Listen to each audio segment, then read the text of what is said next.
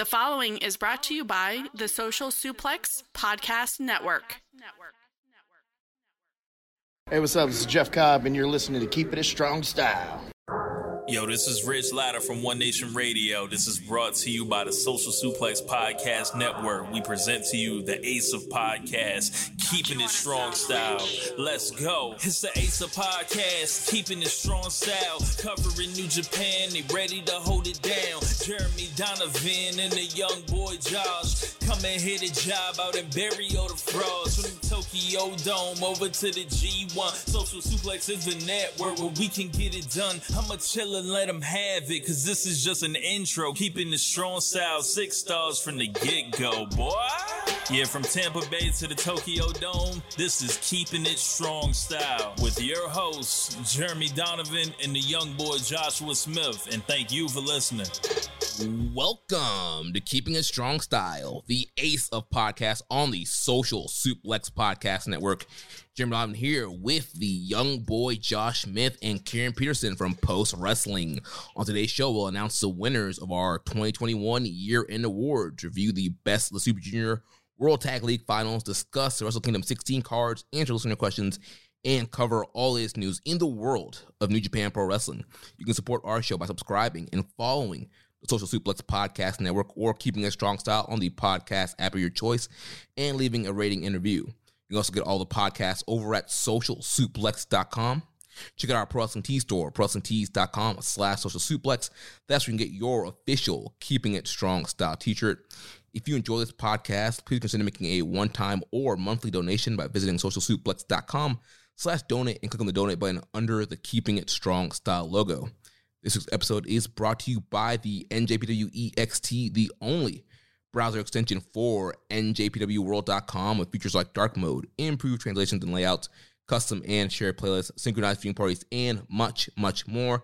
It takes NJPW World to the next level. You can visit NJPWEXT.us today for details. Young boy, Karen, how you guys doing? All is good, y'all. It's great to be back. I'm surviving.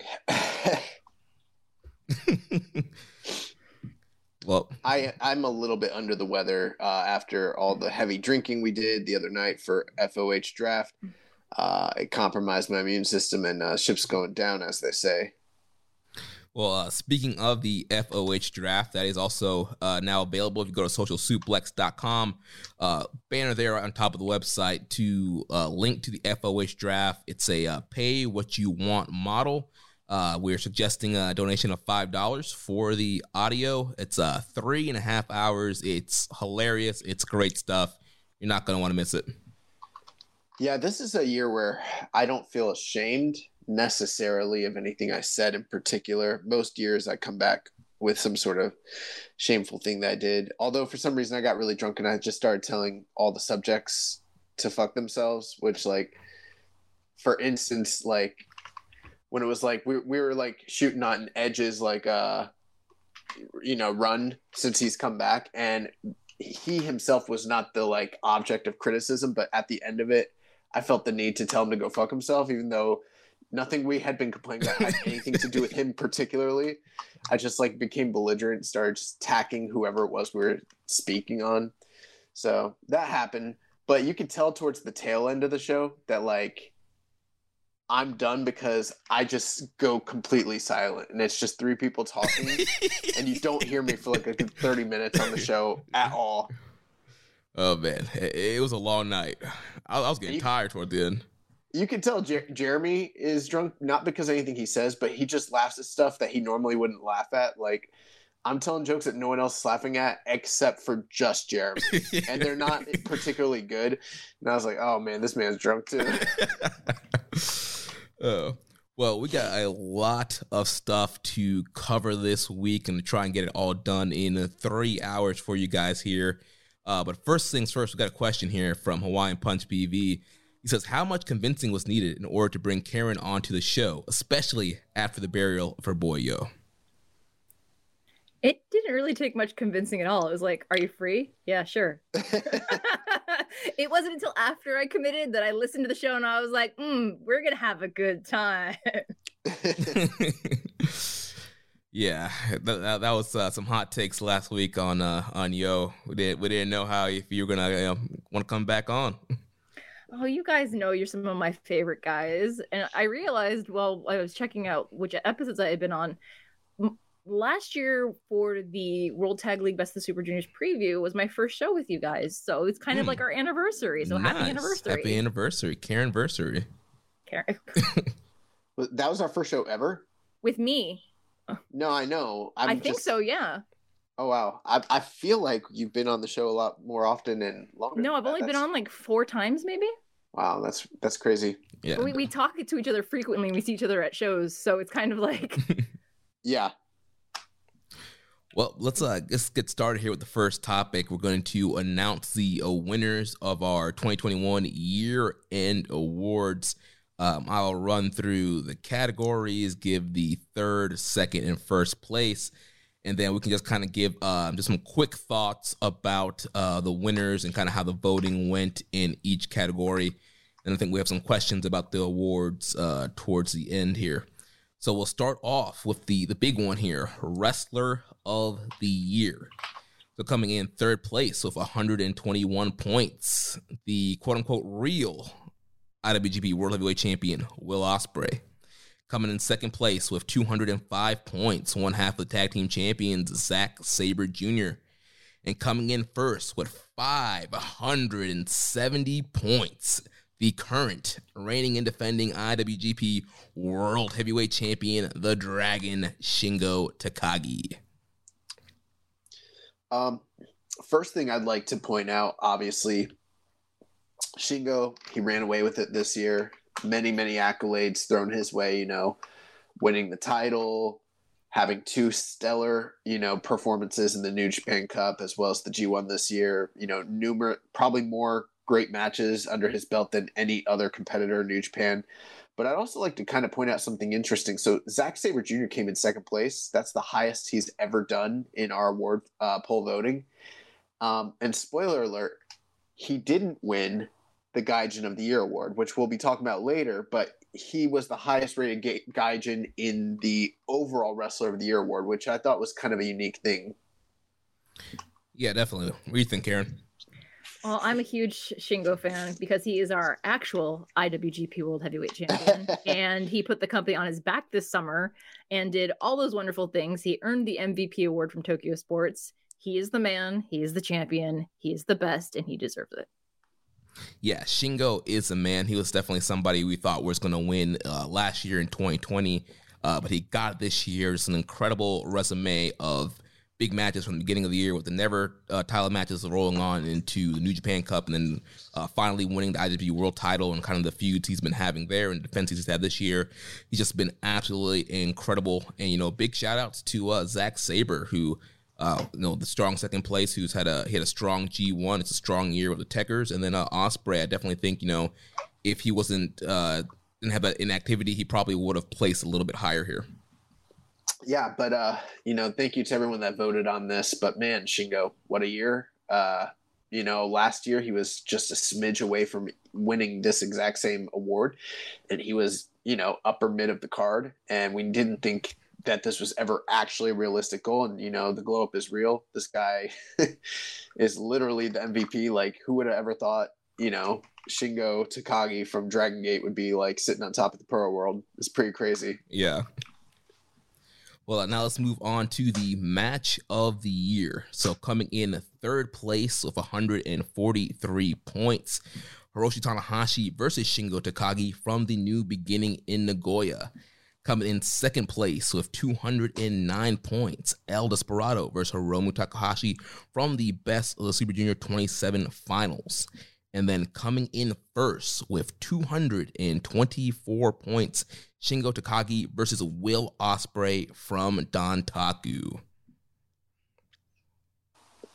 Well, this was actually one of the closest, I don't know, what would you call it? Closest races. Yeah, it's one of the closest races we had in our awards this year. The number 1 and number 2 spot were literally separated by just a few votes. So, I mean, it was kind of going back and forth, day after day. It was kind of crazy. I will say me and Jeremy, I think we're both in the camp where the match that came in first place probably would have been our first pick. Kieran, I kind of didn't mean to, but I accidentally actually looked at your ballot. You accidentally didn't mean to? Well, what happened is... It's fine. No, this is a true story. So what happened is when you're like scrolling down, there's like two boxes. There's one for the ballots and there's one to like get past the people that voted. And since you were like one of our very first voters, I accidentally clicked on yours and I didn't look at all of it, but I couldn't help but notice. I was like, oh, wait, number one, Hiromu and Desperado. So I know that you voted that as your number one match. Why you got to be turning like that, Josh? It was my match of the year, because it was at the very end of last year. It's still one of my favorite matches, so I could not rank it as number one. Well, I still think about that match. Well, I think that me and Jeremy were both high on it, but we weren't quite as high as you were. So I only brought that up to not to blast you, but basically to open up the dialogue. I mean, for you, what was memorable about that match, and what made it number one for you? Well, it was the intensity of the match. That was one of the matches when I watched it. I was glad I was at home and I was by myself, and it was in a room in my house that was pretty soundproof because I was screaming through the entire match. And the fact that the pair of them are going to have a repeat match this year at the Dome. They've essentially carried the division despite, fighting with the company and constantly trying to elevate the rest of the junior division, even though the company wouldn't let them. But this match is just, for me, as a fan of the juniors, it just has such gravity with me that I can't not vote for it as my favorite when compared to the rest of the list. Yeah. Awesome. Yeah, I definitely feel like this match definitely tugged on the heartstrings of a lot of fans, and especially since it fell into this year's voting period versus last year, I think a lot of fans wanted to see this match get its credit. I think we're seeing a lot of, we'll go around the awards, we'll see a lot of love for Desperado. I think a lot of fans, he's gotten over big time in the last year, and I think that final match was one of the key, movements of him gaining popularity with the domestic and Western audiences. Yeah, I think that's definitely a trend that we saw all throughout the voting period, is an uptick in Desperado votes. The interesting thing, I think where Desperado hasn't succeeded just yet, and I'm not ruling it out, I don't think he's necessarily crossed over to other fandom to where, your more casual New Japan fans are into him the way they were with like Hiromu at the height of his popularity. That remains to be seen. But as far as like the core audience, he's over like Rover with those people. And, that was definitely on display. But, the match of the year here, it can't be denied. Shingo and Will Ospreay, the second one, the one from Dontaku, blew people away, was, again, and actually this is the second time that this duo has won match of the year for our awards. And, they'll probably place pretty high in most polls. Very different than the majority of the early matches they had, but a lot of story elements, a lot of what was done in this match was built off of the New Japan Cup final match that they'd had just a few months prior.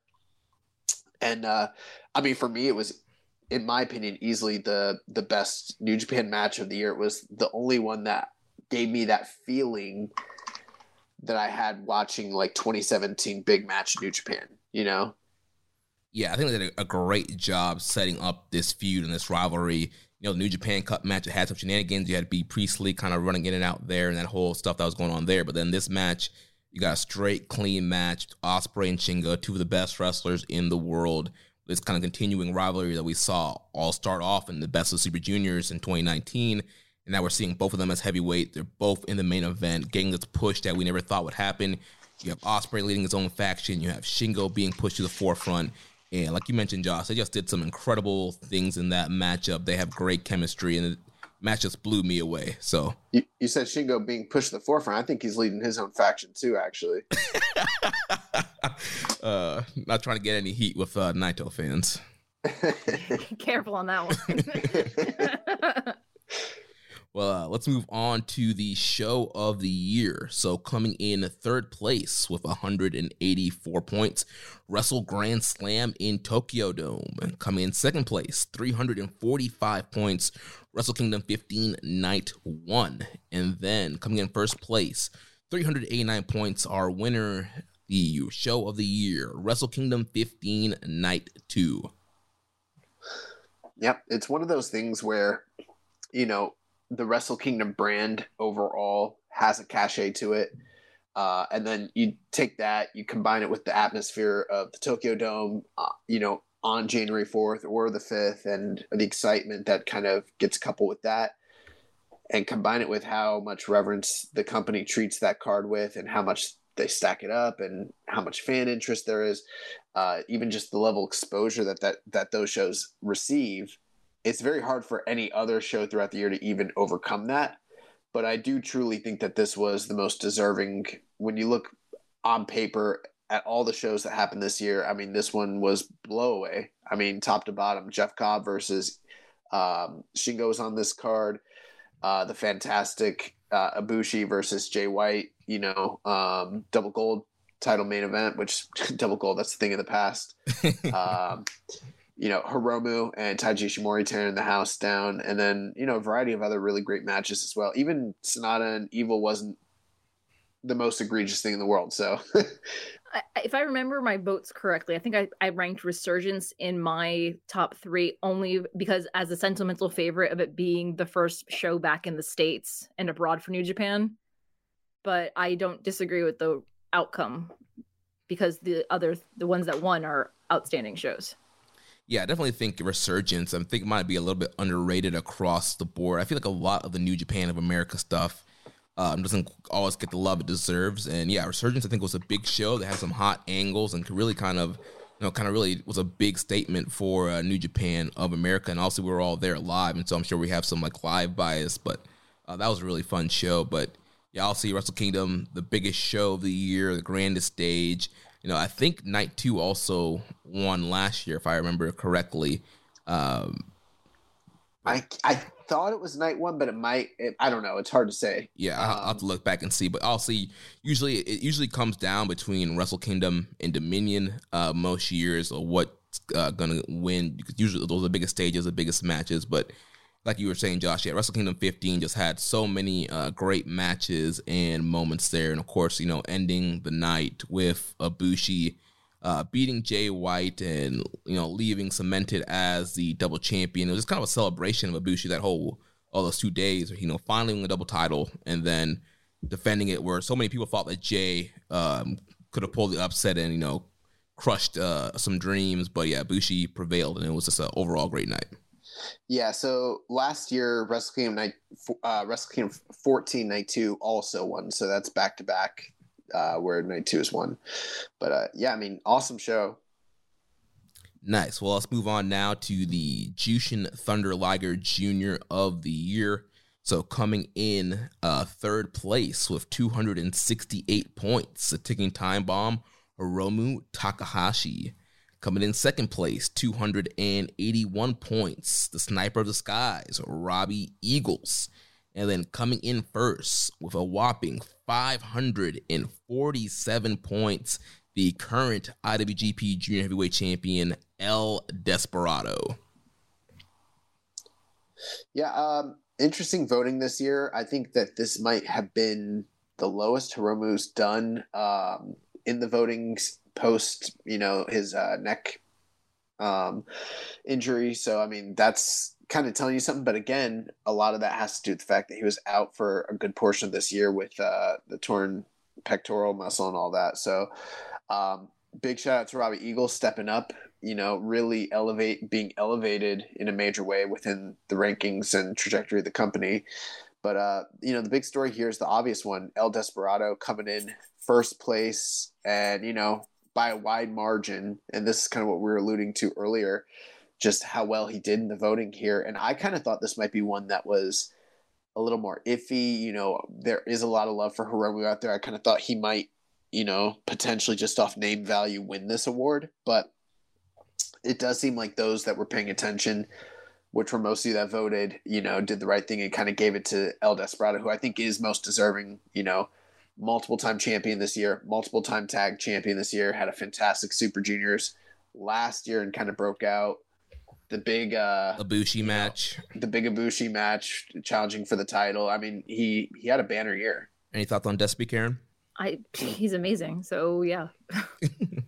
I mean, like I said before, his match with Hiromu from the very, Best of the Super Juniors finals last year still sits with me now. So it doesn't surprise me that he's sitting at the top. Yeah. And like you mentioned, Josh, all those big moments, I'm sure, he was just riding a wave of momentum coming from the Super Junior finals of Hiromu. Then just kind of riding that wave in the beginning of the year, eventually getting that match with Ibushi, winning the title back again, and now he's the champion again. So, yeah, it's been a great, calendar year here for El Desperado. What I liked about Desperado going into this year's Super Juniors was that he had that press conference where he was just like, I should be in the main event. I want every one of my matches to be a title defense. You want to up the ante? I'll just knock them out one after the other. And it was frustrating to watch that the company was like, they didn't go with it. But the fact that he was willing to be a fighting champion during Super Juniors spoke volumes to me for him as a champion, even though he's a heel wrestler. I would go even as far as to say that the moment he won the title for the first time, when Chris Charlton was kind of on the call, that might be like the best call of Chris Charlton's like entire broadcasting career. Mm-hmm. Where I was like, oh man, he's actually saying stuff that's like pretty emotional, meaningful, not just spouting off facts, Yeah, that was definitely a great moment for Desperado. But Karen, it might have been a good thing he didn't end up defending the title because he lost quite a few times. He would have dropped it a few times, but could have made things interesting. I don't even know if he would have got it back. No, I don't think he would have. Let's move on here to Tag Team of the Year. So coming in third place with 171 points, the LIJ team of Tetsuya Naito and Sonata.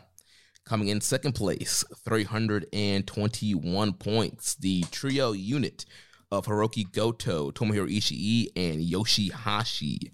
And then coming in first place, 560 points, the current IWGP Tag Team Champions, Zack Sabre Jr. and Taichi, the Dangerous Techers. Very interesting. Naito and Sonata placing as high as they did with how little they tagged this year, but I think that speaks to the appeal of a superpower team like them and also the quality of matches they did have for the few times they did wrestle. But every year we're going to have some award that I vehemently disagree with, and to nobody's surprise, the Tag Team of the Year is going to be one. It's going to be that one for me. I completely believe that the Chaos Trio should have been the Tag Team of the Year, but I do understand the reasoning for having Dangerous Techers take the top spot. I mean, they carried the most prestigious titles, in the company. They were kind of the face of the division. And I mean, when you're talking about how many great matches the Chaos Trio had, yeah, they might have had 6, 7, 8, 9 really remarkable matches, but Techers really weren't that far behind them anyways. So it's kind of hard to usurp a team that's doing as well as Dangerous Techers did all throughout the year. So, very deserved to them. I don't know if they've won this award before, but yeah, they won last year. Okay, so we got back-to-back winners here, so that's pretty cool. I'm just really happy to see that the Never Six-Man yielded not only like a vote, but like a whole bunch of votes to get second place, because they were like my pandemic open weight favorites for the latter part of a year and some. So it was good to see that, they're probably, when you think about the scheme of tag teams and wrestlers in New Japan, they're not necessarily the most popular ones with the Western audience, but the fact that the Western fans also rallied behind them, I think speaks a lot for them as a cohesive unit. Yeah, I think the thing that might have hurt the Chaos Trio here in the voting is just the fact that so many of their defenses were on Road 2 shows. Right. And so your more, casual New Japan fans who are not watching every Road 2 show might have missed several of their great title defenses that happened this past year. They missed out. But you know what? That's also a message from the company. It tells you that when their matches on the big shows don't mean as much, they don't mean as much as, the Golden Tag Team title champions, Right. But we've never had a trio do this well in our tag voting. We've never had the Never Six-Man Tag Team champions do this well. So, I mean, even just coming in second place is probably a pretty big accomplishment. Yeah, so it's a big testament to the work that they've done over the last year. You know, their huge, 454 day title reign? Something like that, yeah. Yeah, great stuff. So now we'll move on to the Karl Gotch Strong Style Award. So coming in third place with 229 points, Jeff Cobb.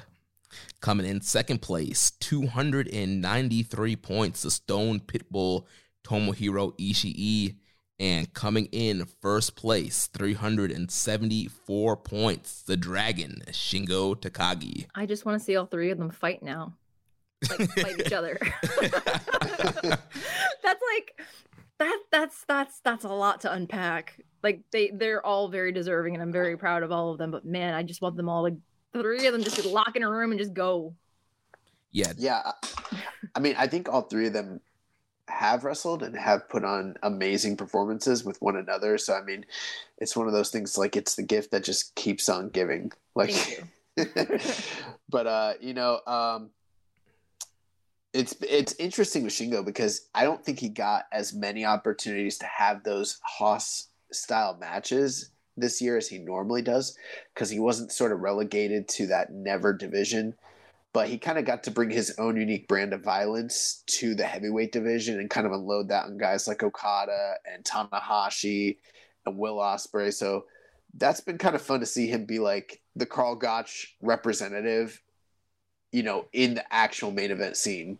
Right, especially if you look at his G1, like, so many of his matches are so hard hitting and just very strong style fights. And yeah, that's just a part of Shingo's style. He's gonna bring the pumping bomber, those lariats, those forearm strikes, and the Yukon lariat. He has so many strong power moves. It's almost impossible for him not to wind up as a nominee here. Yeah, and I mean, he had 2 Fight of the Year candidates with Ishii and with Jeff Cobb just this calendar year.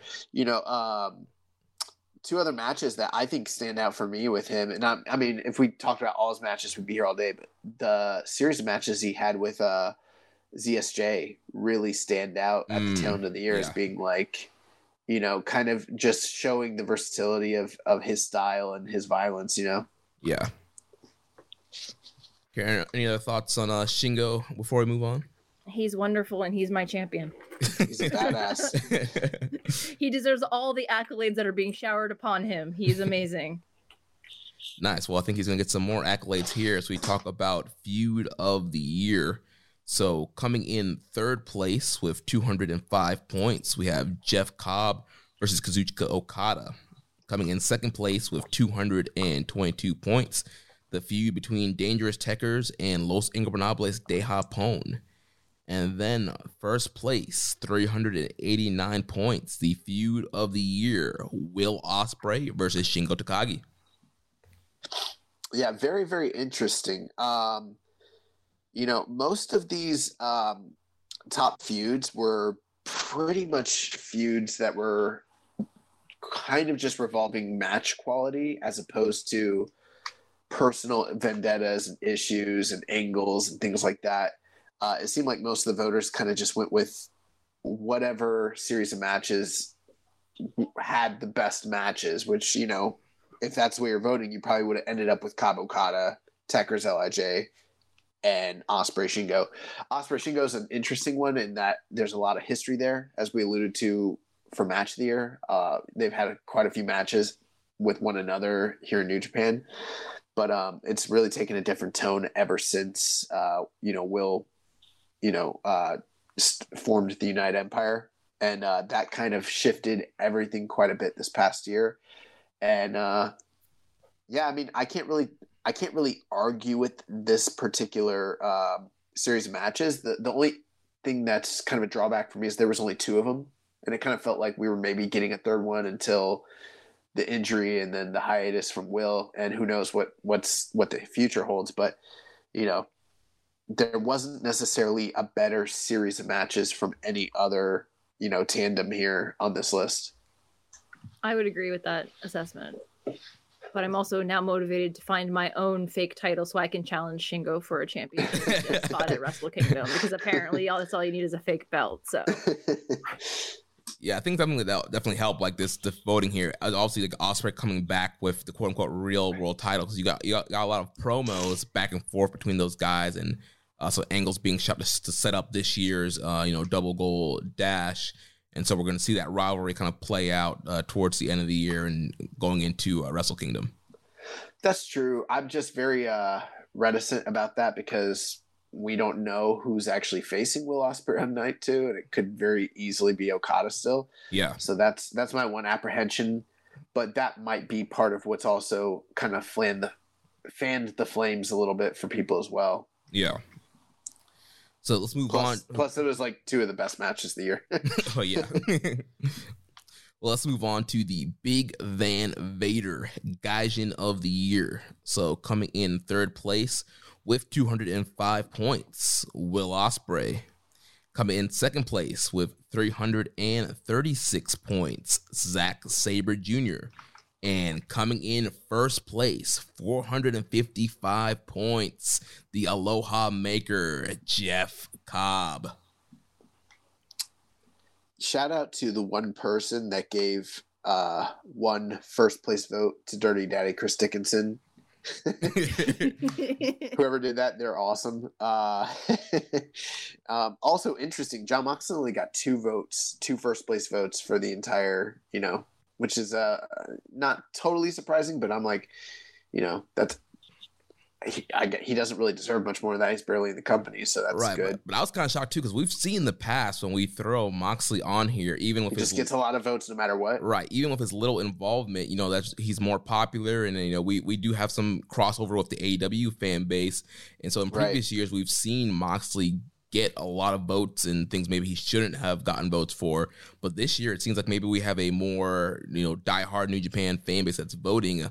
Maybe all the AEW fans have went off because, not a lot of love here for Mox. The other interesting thing, I know we're not really talking about fourth place, but the fourth place individual on this list is ELP. So, all that talk about Jay and the Dome and Bullet Club and blah, blah, blah, maybe they're onto something here. I don't know.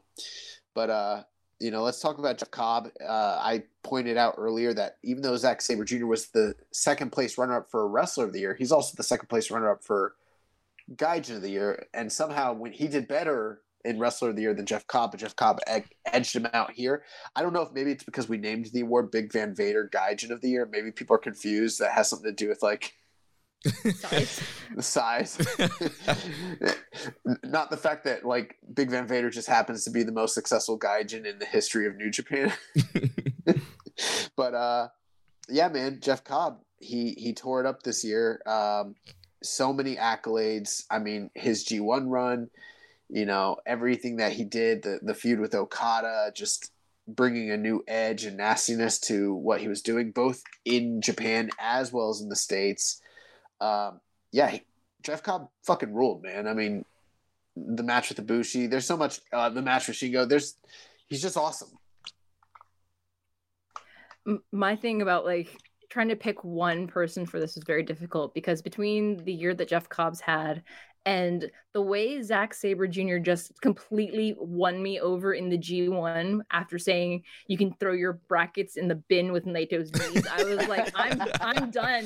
He's my top gaijin. He's the number one guy. So the pair of them have just been the biggest standouts for me. And of course, Robbie Eagles going there, pretty much since the beginning of summer, being away from his family this long is just that's another person that's really stood out to me. In addition to being junior champion and the junior tag champion. Yeah, Robbie definitely had a really great year this year. We know we see a little bit of love for some of the New Japan strong guys like Dickinson and Tom Lawler. But yeah, Cobb, Sabre, and Ospreay all had a really great year, especially Cobb and Sabre. Both these guys really hit the ground running this year. For several years now with Jeff Cobb, we've said on this show, there's just something that Cobb is missing when he first came in, and he was having that feud with Goto over the Never title. It's he's a great wrestler, but there's just something missing to really make him click and get to that next level. And we've seen him kind of put all the pieces together this year and joining the United Empire, going heel, all the great tag team stuff he did with Great Okan earlier in the year, and then getting that singles push, especially in the G1, being the first guy to go 8-0, getting to the finals against the block finals against Okada. Like, Cobb has really elevated himself this year. And then same thing with Sabre, tapping out all those guys in the beginning of the A block there, and throwing Naito in the bin with the brackets, and then the 2 title matches with Shingo, I think, really won a lot of people over. And I would love at some point to see Sabre with a run with the title. Absolutely. So let's move on to a faction of the year here. So coming in, this is a really, really close race here. So coming in third place with 314 points, the United Empire. Coming in second place with 319 points, Suzuki-gun. And then coming in first, yet again, 327 points, Los Ingobernables de Japón.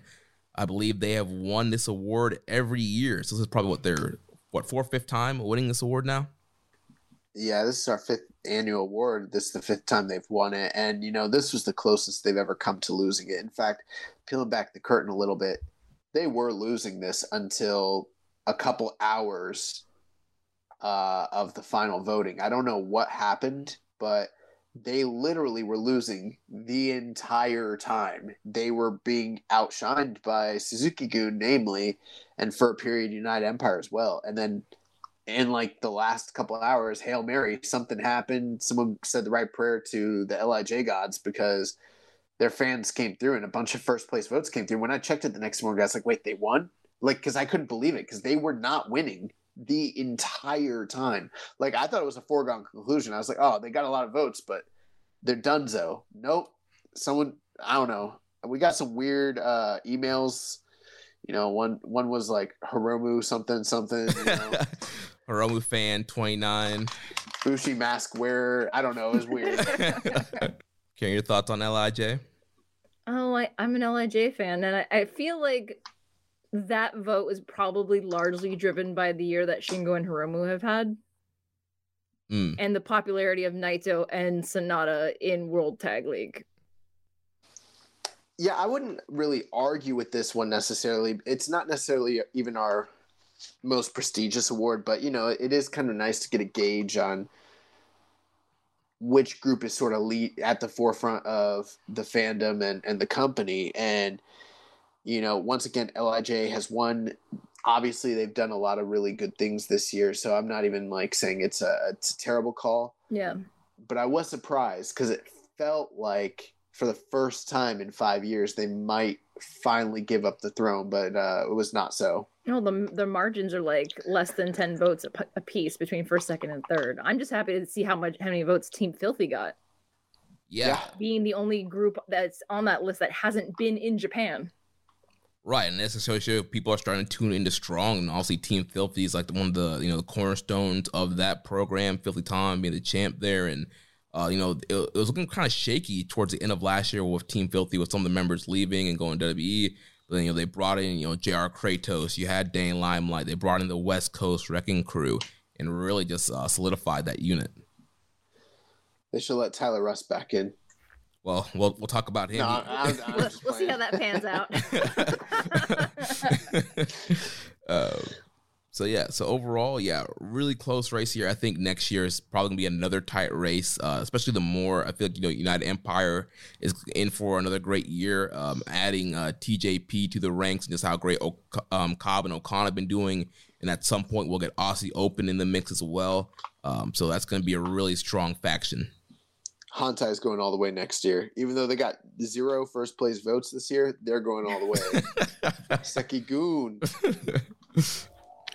All right, let's talk about the most improved wrestler of the year. Coming in third place, 201 points, Alex Coughlin.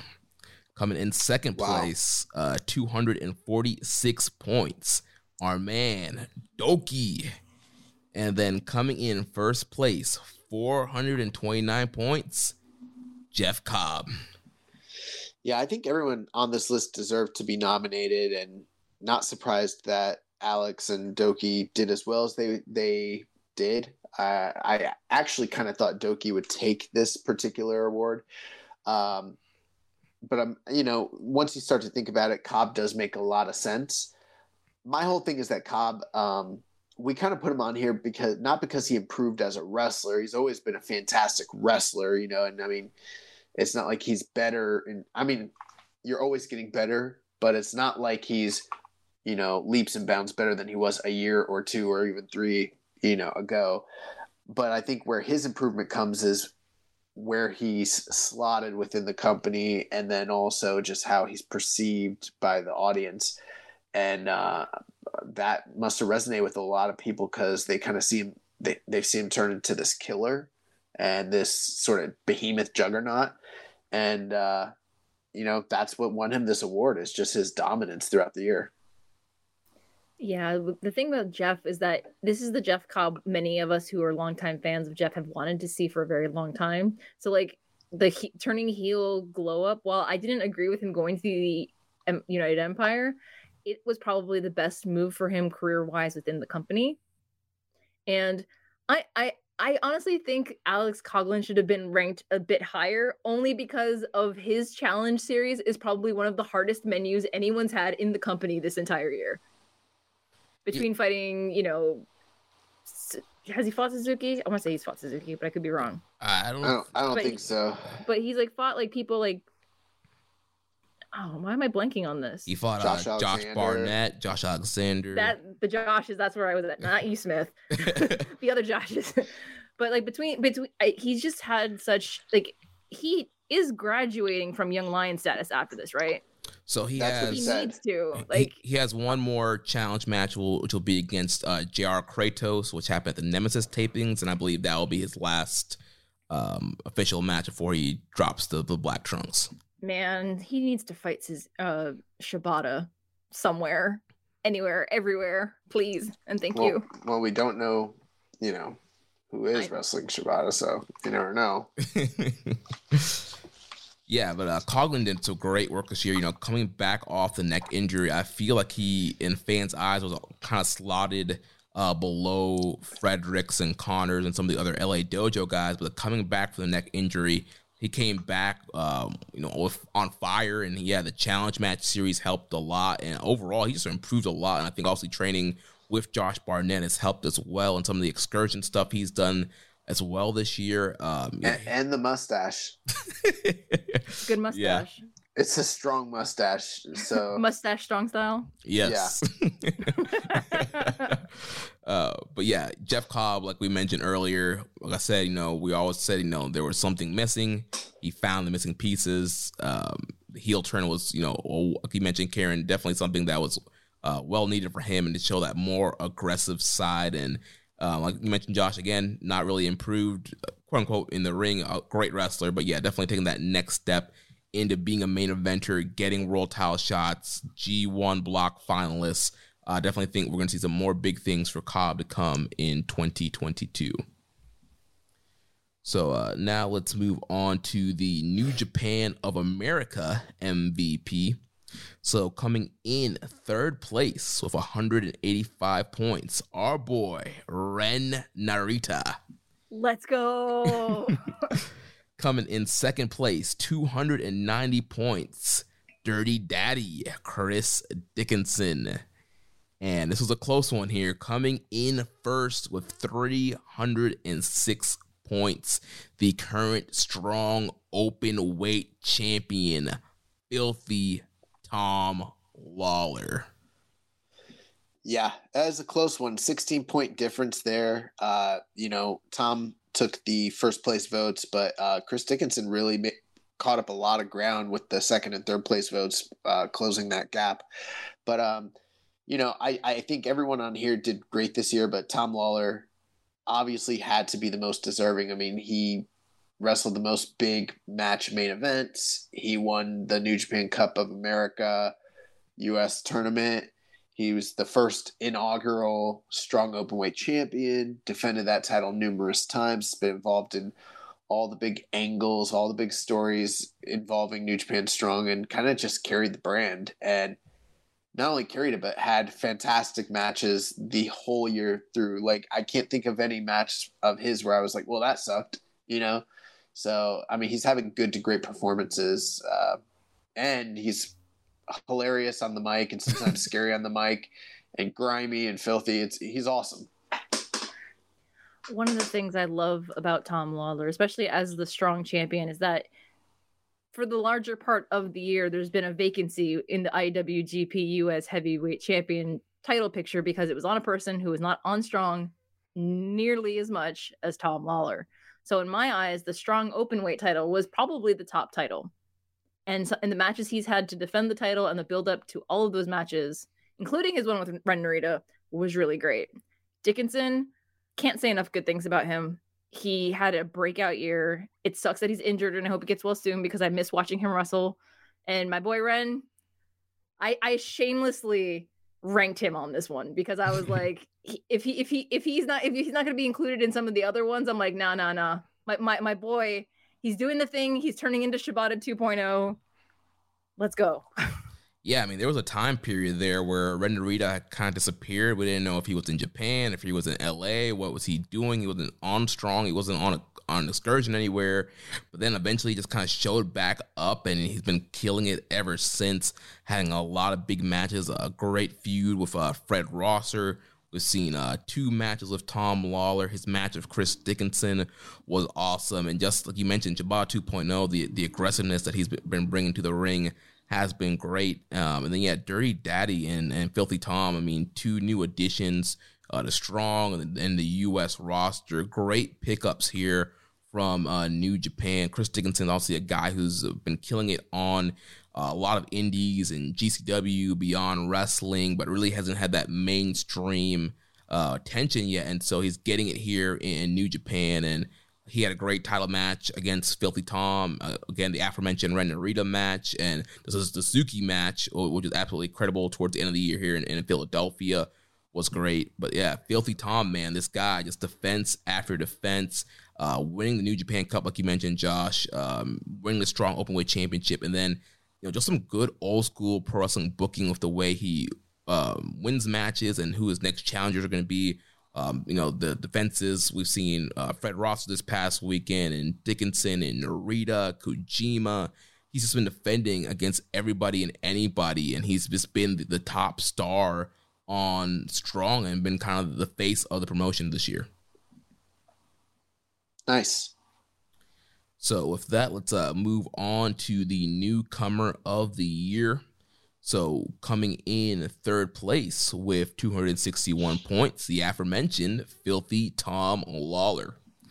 Coming in 2nd place with 318 points, the Dirty Daddy, Chris Dickinson.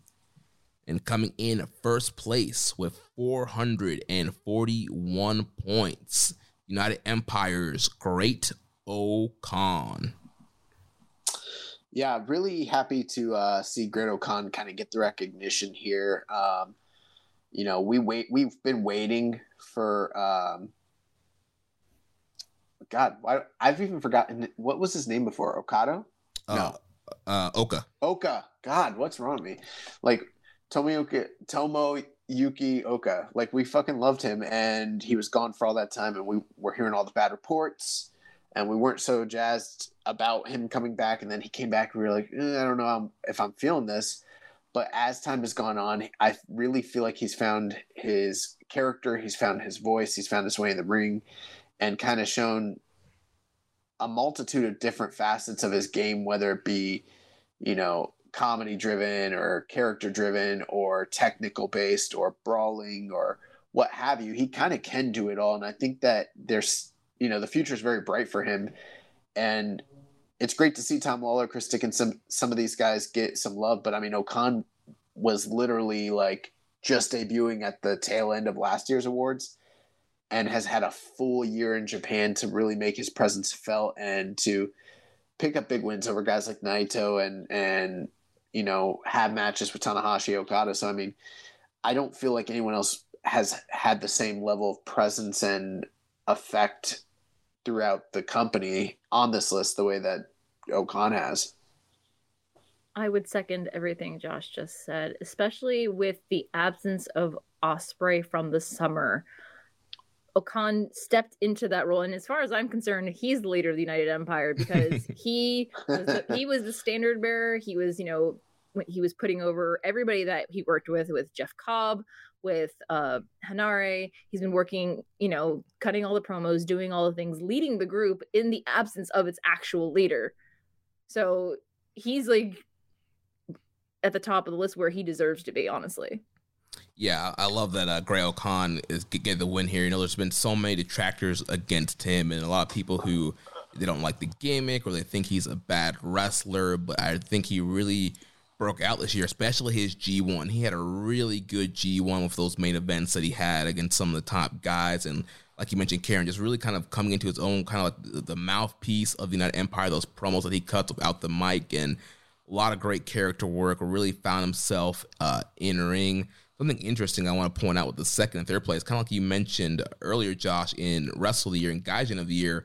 In Wrestle of the Year, Zack Sabre Jr. placed better than Cobb, but in Gaijin of the Year, Cobb placed better than Sabre. But here we're seeing that in the New Japan America MVP, Lawler beat Dickinson, but here in the Newcomer of the Year, Dickinson beat Lawler. So it's very interesting there. I'm sure people probably felt with Lawler being a strong champion, he had to win the MVP, but I think people might like Dirty Daddy a little bit better. Interesting. Well, congrats to Great-O-Khan on being Newcomer of the Year. So now we'll move on to the Fighting Spirit Award. So coming in third place with 198 points, Shingo Takagi being the New Japan Cup MVP and winning his first IWGP World title. Coming in second place with 211 points, Desperado's breakout year. And then coming in first place, 288 point, Shibata's first match in 4 years. Yeah. A lot of moments. Shingo had a lot of moments this year. Desperado had a lot of great moments, but it's hard to argue that anybody had as emotional or meaningful a moment as Katsuyori Shibata did when he returned unexpectedly, unannounced at the New Japan Cup Finals. And I mean, the moment you heard like the freaking riff of his music come on, I was like, wait, what? What's going on?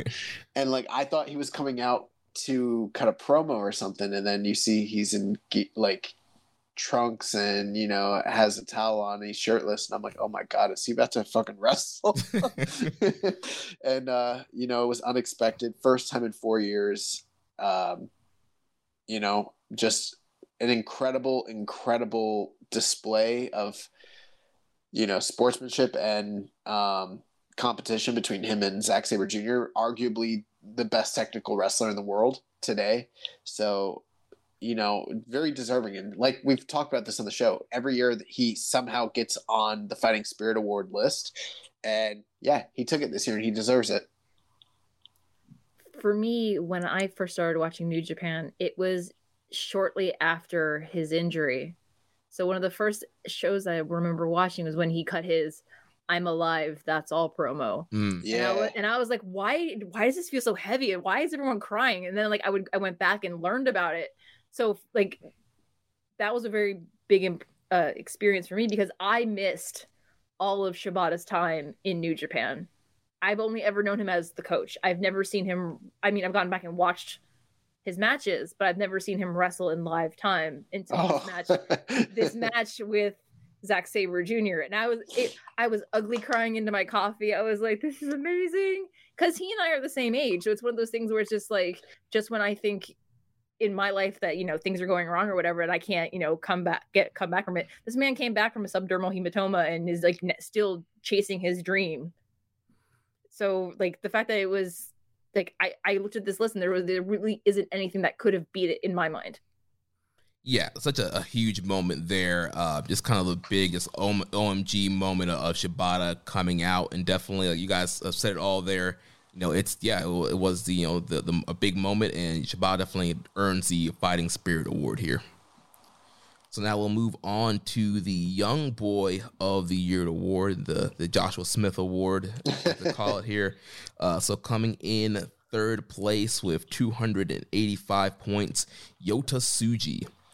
Coming in second place with 369 points, Yuya Uemura. And with the close race here, with the big win, 407 points, first place, Alex Coughlin. Yeah, this was another one of our tight races. And, you know, for a while it looked like Coughlin was going to win. I think at no point did he not have the most first place votes, but there was a period where it looked like Uemura was not too far behind in first place votes, and then he was edging him by a pretty large margin in the second place votes. And I was like, oh man, I think Uemura is going to like sneak it out, even though he's, you know, he doesn't have the most first place votes. But in the 11th hour, people start voting. You know, we always get a late surge, and a lot of Alex Coughlin first place votes piled in and kind of just clinched it for him, and very well deserving. You know, I've said it on the show, ever since he came back, he's just grown by leaps and bounds to the point where I like him better than I do Carl Fredericks or Clark Connors. And I wouldn't have said that when they first hopped on the scene, but the way he wrestles, the way he carries himself, you know, his physicality and intensity, he's Josh Smith Pro Wrestling, like, you know. So I'm a big fan, and I'm glad, even though I love Tsuji and Uemura, I'm glad to see him kind of get the recognition he deserves. I agree completely. Personally, I'm hoping that Alex Coughlin finally graduates, because it's past time for him. But I am very thrilled to see Yuya on, like, ranked this high on the list, because he, when it comes to the young lions that I've followed in the last 4 years, him and Narita are my two absolute favorites. So the fact that he's gotten over this well with only being in the States for less than half a year is outstanding to me. Yeah, I think the thing that kind of blew me away was just, the fact that he's been mainly in the States. He's been on Strong. And we've seen in other categories, some of the New Japan America stuff didn't get the love it deserved. But clearly people were zoned in on Coughlin's Challenge Series and the work that he's done this year. And, beating out Tsuji and Uemura, who had a really great year before they went on excursion. Plus his work outside of the company, too. Yeah, a lot of the excursion stuff. He's been doing Bloodsport. He's been in the UK. So a lot of great stuff here for Alex Coughlin. Young boy of the year, Alex Coughlin, well deserved. So now the Strong Style Fight of the Year, one of our favorite categories here, coming in third place with 139 points. Great-O-Khan versus Kota Ibushi from the G1. Coming in second place with 359 points, Tomohiro Ishii versus Shingo Takagi from the G1.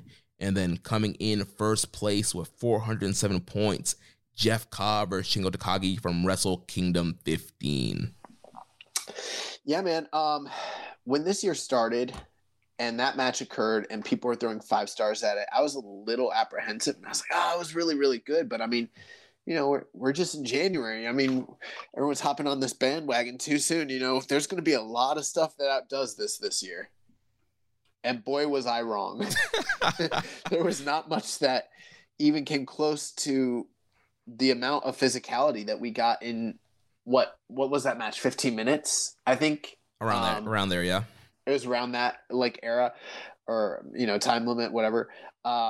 This match just fucking rules. And I mean, I can't recall. I want to go back and rewatch it now, but like it has stuck with me. I do think it was my first place vote, but I mean, the amount of physical violence, there was some really crazy spots on the outside on the floor with both of these guys that stick out in my mind, and where I was like, man, these guys are going to, you know, some of the stuff they're doing is kind of rough. And then look at the year both of them still went on to have, even after the case. I mean, you can make an argument, say they're both kind of beyond the Never division right now, and that's where they started their year.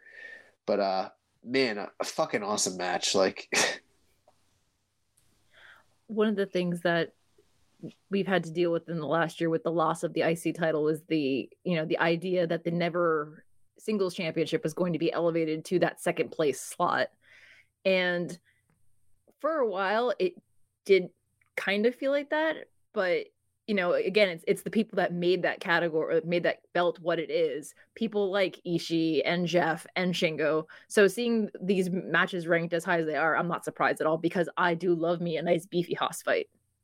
Yeah, and like you, Josh, I think I was a little conservative on my rating for this match because it was at the beginning of the year, and I didn't want to kind of throw too many stars at it. But I still thought it was an incredible matchup. And you look at some of like the pause screenshots from when these guys are hitting each other, just the faces they're making and the sweat that's flying off. Like this match was intense. It was hard hitting. And these guys just absolutely killed it. And I hope we see, another future matchup between these guys, especially now that they're both, like you mentioned, Josh, kind of out of the Never division and both in that world title division. So I'd love a title match between those guys. One last thing I'll say, we can move on. When this year started, I really thought we were moving to lifting regulations and moving more to just eradicating like COVID and everything kind of going back to normal. And so in my mind, I was like, man, we need more Ibushi, Jay White, Ibushi, Naito style matches, in the future. But since that really hasn't happened, I would have rather this year if they'd like kind of audibled throughout the year and given us more, freaking Shingo, Jeff Cobb style matches, like more to the point, short, just fucking hit each other. Let's get it in.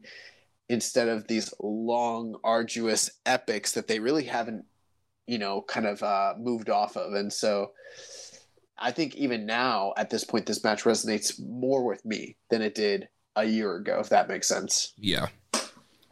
The only other point is that people kept getting injured this year. So the people that have those long epic matches like Ibushi and Naito were taken out of play. Even Ospreay was taken out of play. So it's one of those things where,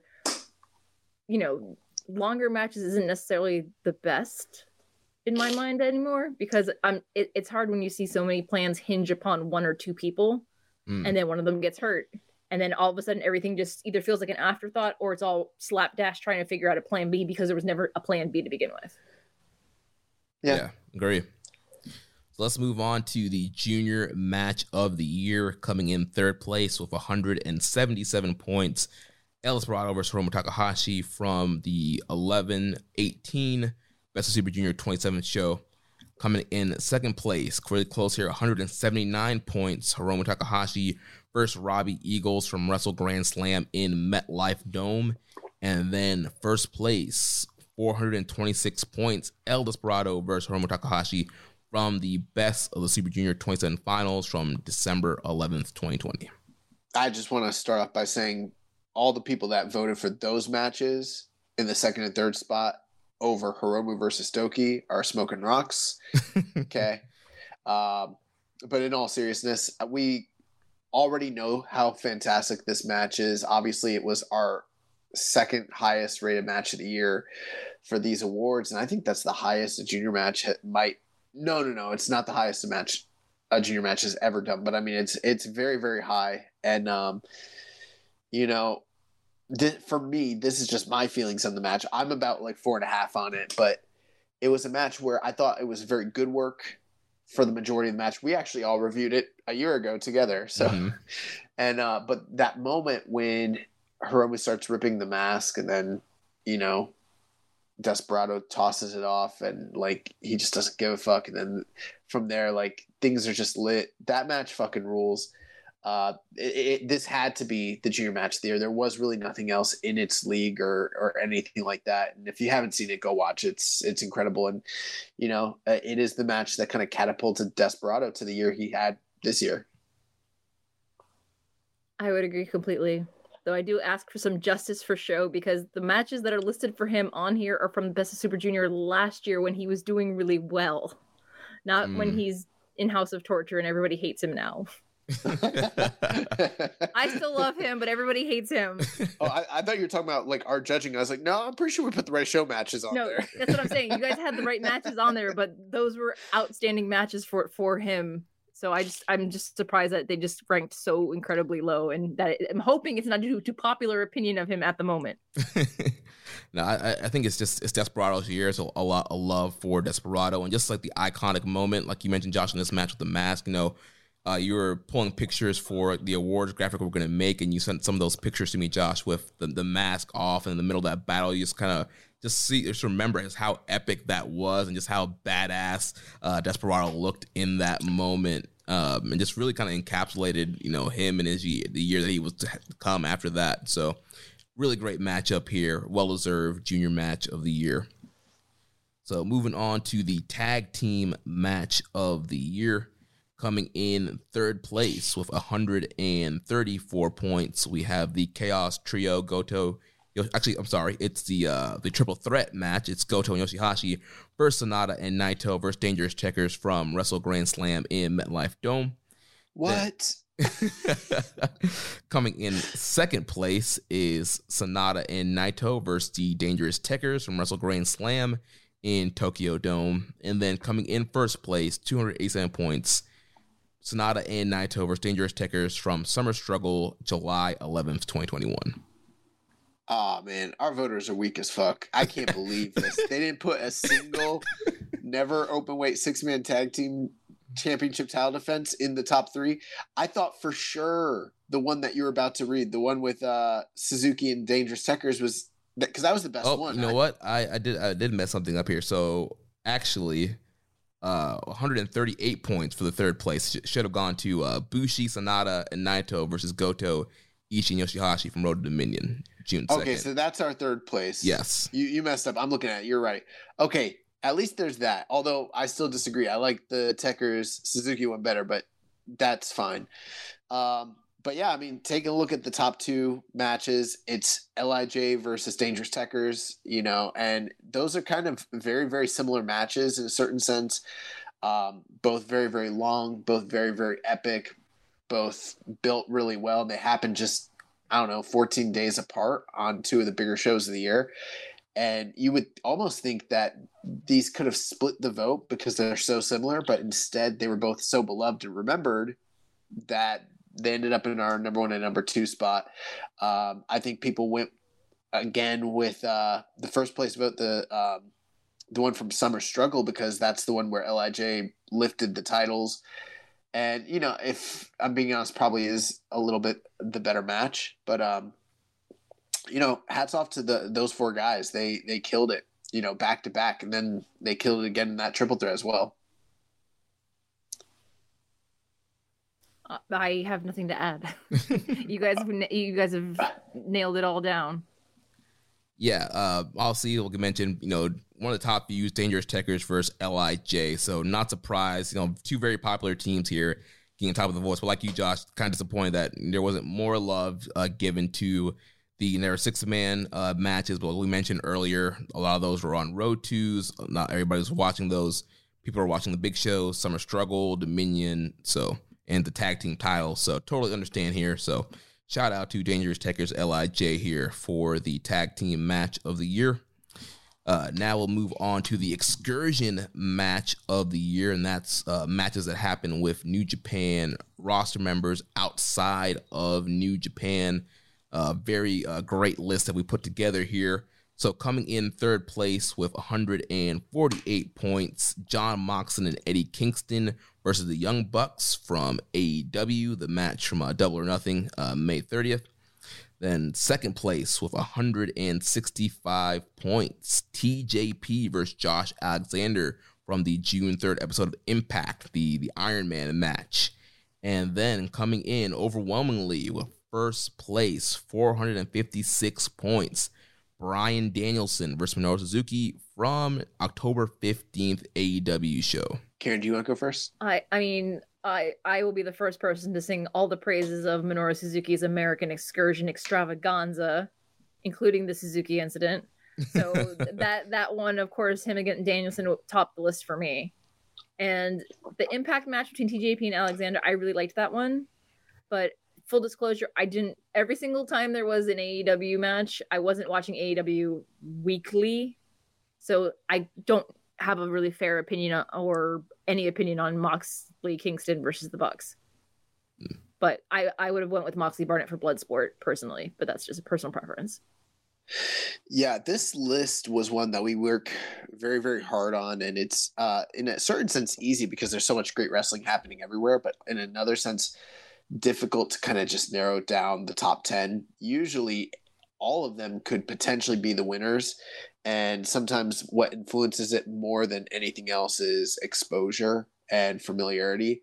But I do think Danielson Suzuki is a great winner for this category, just because how great the match was, how hard hitting it was, and how available it was to everybody. But you take a look, and I mean, TJP versus Alexander, fantastic match, but it's on Impact and it's on YouTube. Everyone can see it. Kingston and Moxley versus the Bucks. That's one of probably the second best tag match in AEW, which is, makes it one of the top tag matches in all of North America, considering how good their tag division is. And then the rest of the matches that are here, you're talking about stuff that's off AEW, off Impact, and it's just doesn't have the same level of exposure.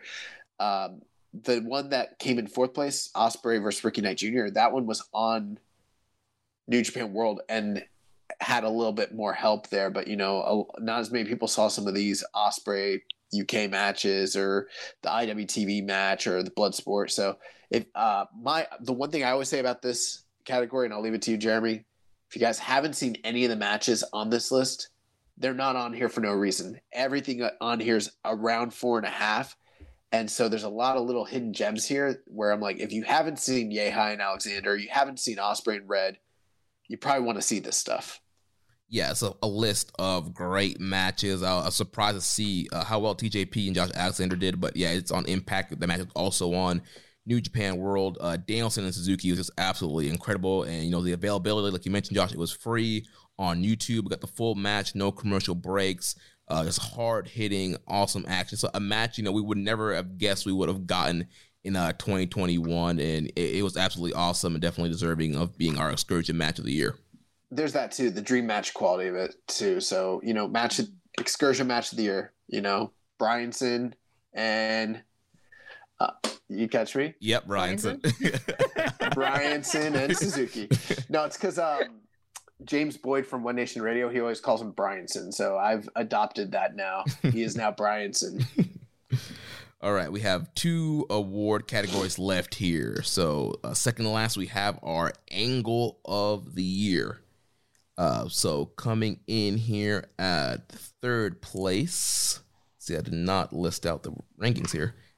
So third place, we have 40 points. Team Filthy turning on Dirty Daddy. Second place, we have Jeff Cobb lying about leaving Japan and attacking Okada. And then first place with 109 points. Oh, actually, I was like, you're reading this wrong. I was like, what was the point of contention? Sorry. To read these off because I've got them here. Sorry, because my iPad was messing up, so I was reading off my phone and it cut off. Sorry. Let's do I was like, what are you doing? I was like, those are not what you have listed here on the Google point totals don't even make sense. Let's try that again. So, Angle of the Year coming in third place with 139 points. Ospreay claiming to be the real IWGP World Champion. Coming in second place with 162 points. Sho attacking Yo and joining the Bullet Club. And then coming in first, 442 points, the Shibata exhibition match. So we've already thrown roses at the Shibata return. Obviously, an incredible moment, and it's very, very deserving here. I'm a little, and no disrespect whatsoever, because I don't want to disrespect Roppongi 3K, but I was surprised, considering how many angles there were, to see this much investment and love kind of thrown to the show Yo turn. Especially when I felt like it was done well, but I felt like they were kind of telegraphing it so much all throughout the tournament, with them just kind of going on this losing streak. But I feel like for those that are paying attention, that maybe invested them more.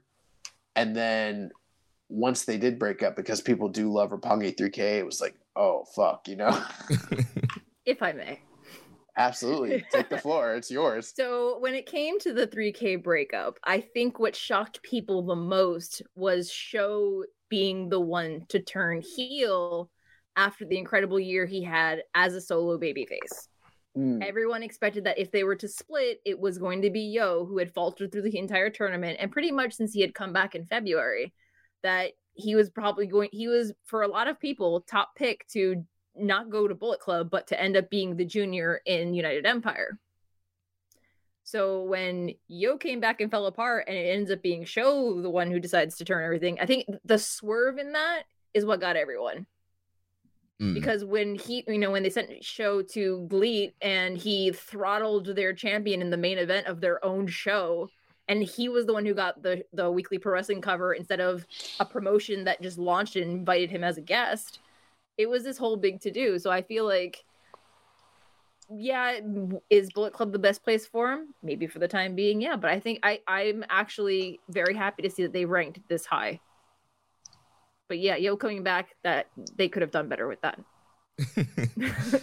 Yeah, I definitely think y'all see a lot of investment over the year over Roppongi 3K, but you know, a lot of great angles here. But when you have Shibata coming back after 4 years, it being a complete surprise, like you mentioned earlier, Josh, the music's playing and you have no idea what the heck is going on, and they did a great job, keeping that a secret, making it a big surprise, and just a little 5-minute exhibition. Like it's hard to beat an angle like that.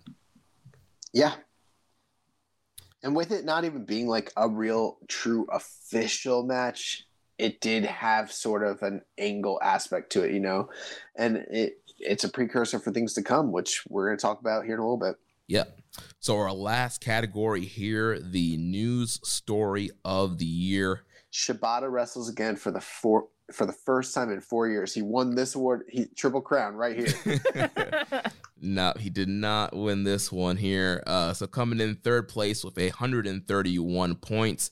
3 nights of Wrestle Kingdom being announced for the 50th year anniversary, which we'll talk all about here in a little bit. Coming in second place with 207 points, the IWGP and IC titles being unified to the World Heavyweight title. And then coming in first place with 406 points, the Forbidden Door is opened. A lot of news stories this year. We talked about it on the show. A lot of them were negative. One that was positive, that was exciting, that got a lot of people talking.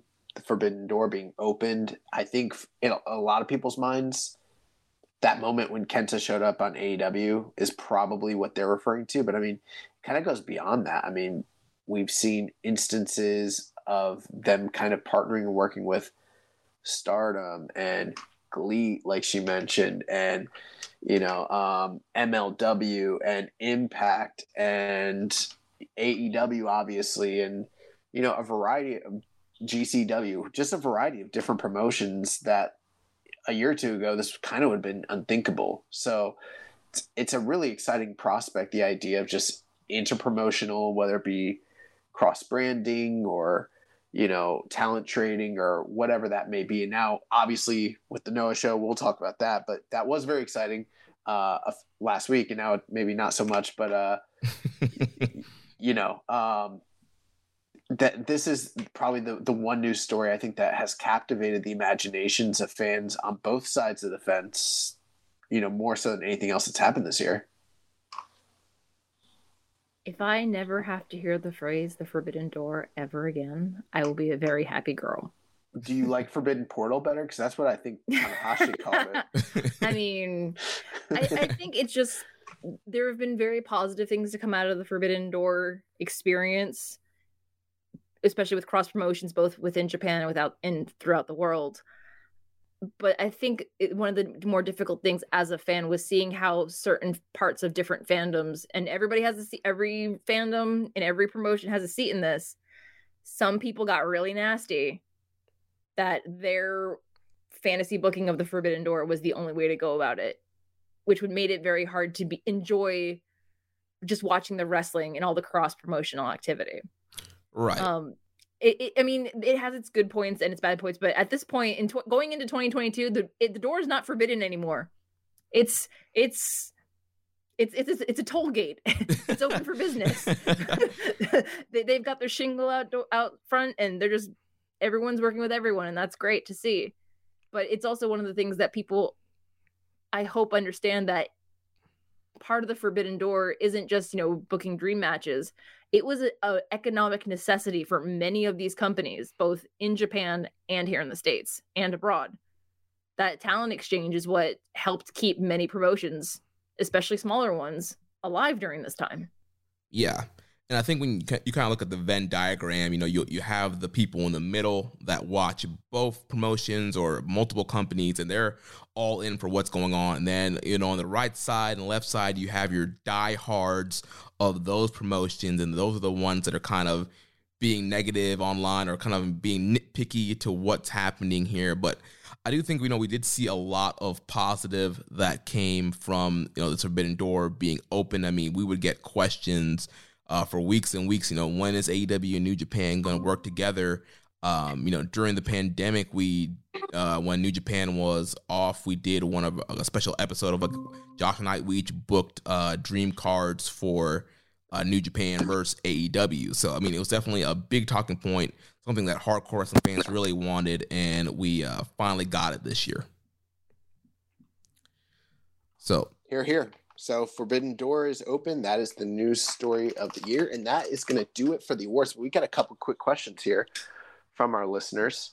Yep. So first from Reddit user Baseball, he says, awards talk. What were the biggest surprises during the voting? What are you pleasantly surprised by, and what things do you straight up disagree with the listeners on? Well, I'll start. The biggest surprise during the voting was, in my opinion, how close a few of the different categories were. Match of the year, faction of the year, young lion of the year. Some of those I didn't think were necessarily that close, but my opinion doesn't necessarily reflect everybody else's. The thing that I probably disagree the most with, I think that the Never Six Man champions probably should have been tag team of the year.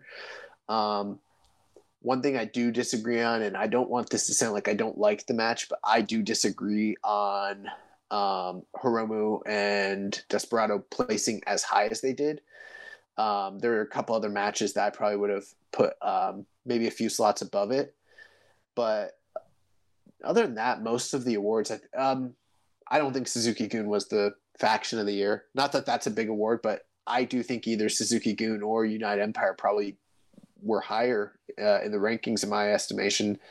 So that'd be the big thing. But I was pleasantly surprised to see that most, like, Desperado got his flowers. Shibata was getting, a lot of love.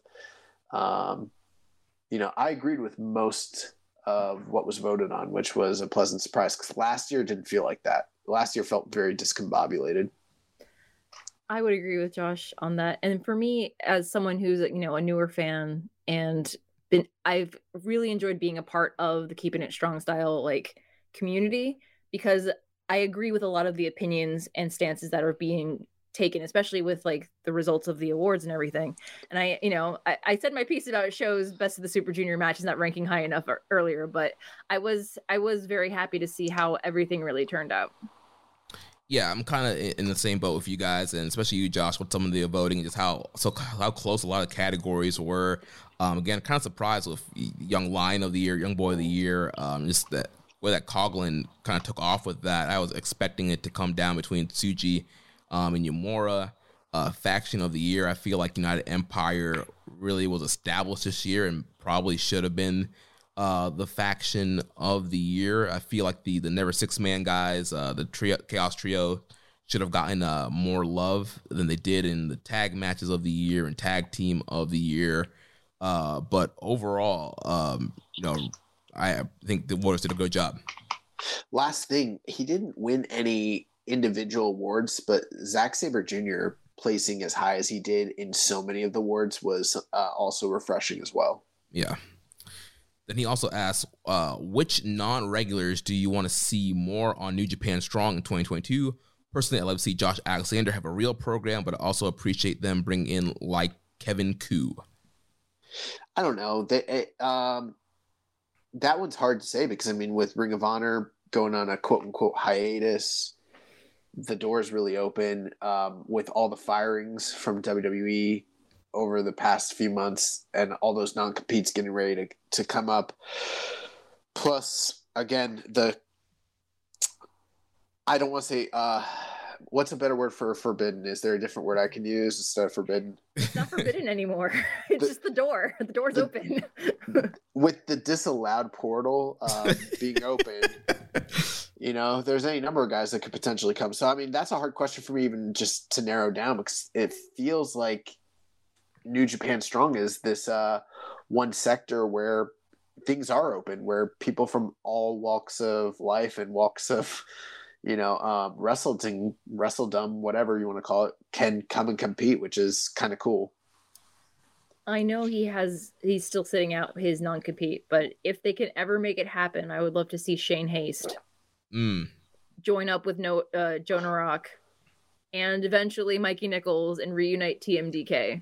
Because while TMDK was big in Noah, 2 of the 3 guys are now in New Japan, either whether it's Strong or Chaos proper. So, yeah, and we've seen a lot of teases from all 3 of those guys on Twitter about that unit possibly reforming. For me, there's just one name that I would love if I had to just pick one for 2022 that I want to see on Strong, and that is Dragon Lee. Oh, I thought you were going to say Bryan Danielson. I'm kind of surprised. Well, I'm just thinking of somebody who could realistically be on like multiple episodes and be in programs and be in matches. Dragon Lee, he finished up with Ring of Honor, doesn't have any titles there with him anymore, and so he's Bandito a guy. Would be another one. Yeah, I would love Bandito. But Dragon Lee's a guy. He mainly signed with Ring of Honor because he wanted to stay with New Japan and do the partnership. And so now that Ring of Honor is kind of out of the picture, I don't see why we don't just get Dragon Lee on Strong. Here. Then last question here from Wiz Factor. He says, if you could turn heel for a day and overturn one of the fan votes of the Kiss Urine Awards with your own pick, which vote would it be? Well, I'm a heel every day, sir. So, and I would change the tag team of the year. I agree. I would change tag team of the year, give it to a Chaos Trio. If you're a woman over 40 dealing with hot flashes, insomnia, brain fog, moodiness, or weight gain, you don't have to accept it as just another part of aging. The experts at MIDI Health know all these symptoms can be connected to the hormonal changes of menopause. And MIDI can help with safe, effective, FDA-approved solutions covered by insurance. 91% of MIDI patients get relief from symptoms within just 2 months. Book your virtual visit today at joinmidi.com. See, I'm biased because my Roppongi 3K bias will come out because I'll either say that Show attacking Yo is going to be the angle of the year, or where was the other one? Or Ren Narita is going to win everything. So I love me some Ren Narita. Well, that is it for the voting. Thank you guys this year for participating. Again, these are reference guides for you guys to take a look at and pay attention to. It's not just solely about the winners, but it mostly is. So thank you for, helping us decide who those winners were. These, awards, they get listened to by everybody. And there are people out there that know about it and hear about it. And, it's a good gauging mark for the Western audience and for the viewership or the audience of this podcast. So thank you guys. Yeah, thank you guys for voting. Now we're going to move on here to our review of the World Tag League and Best of the Super Junior Finals that happened last Wednesday, December 15th. Have you noticed with me being sick, I'm making up more words than usual tonight? No, I'm misusing and just making stuff up. It's because I'm I can't find the words, so I'm just whatever. So let's talk about the finals here from World Tag League and Best of the Super Juniors last Wednesday, December 15th. We're going to run through the results here and focus our time in on the finals for both tournaments, and we'll cover any angles that happen in the undercard matches here. So show opened up. We had the Suzuki-Gun trio of Doki, Suzuki, and Taka defeating Fujita, Taguchi, and Yuto Nakashima 6 minutes and 7 seconds. I would like to say Minoru Suzuki put a serious beating on Yuto Nakashima. I mean, for real serious. Yeah, he did. He laid hands on that boy. Second matchup, we had Bullet Club's cutest tag team, El Phantasmo and Taiji Ishimori, defeating Ryohei Oiwa and Tiger Mask. A quick 2 minutes and 31 seconds. After the match here, ELP hit sudden death on Nakashima, but then Robbie Eagles came out to make the save. Then the Eagle starts getting overwhelmed by Ishimori and Phantasmo, but then Taguchi comes back out to make the save. But then he attacks Tiger Mask and Eagles, and he grabs the titles and claiming. And he joined the Bullet Club. Everything came full circle. No, for a second I was like, "What the heck has happened?" But no, he was just making his claim for the junior titles. He wants to be the 69th junior tag team champion, and he said mega coaches. So, in which we learned that Rocky Romero will be in Japan to team up with Taguchi to challenge for these junior tag titles. Yeah, fuck you, Wato. Oh no! One of the things I loved about that post-match beatdown was when Robbie Eagles ran in. He just slid. I don't know where he came from, but he just slid into the frame. I was like, oh, there he goes. That's how. That's how it was that time when Harold May ran down to the ring too. Oh no! But yeah, I'm hoping that Taguchi and Rocky can do the thing. Maybe. I'm cautiously optimistic. It's Wrestle Kingdom. Anything's possible. Yeah. I'll dream big. So our next matchup here, we had a Sugun team of El Desperado, Taichi, Yoshinobu Kanemaru, and Zack Sabre Jr. defeating Great Bash Heel, Toga Makabe, and Tomioka Hanma, Master Wato, and Toru Yano. So towards the end of this match here, Sabre had Hanma in a submission, and Kanemaru spat the Satori Surprise Whiskey at Yano to stop him from making the save. And they are setting up an angle here to do Yano versus Kanemaru for the KOPW trophy and the year-end party match, whatever it is. We'll talk about that here in a second. I haven't even looked at those cards. I'm going to learn what is on those cards. There was one today. I didn't even watch it, but I'm going to. But I don't even know what's on those Road 2 shows.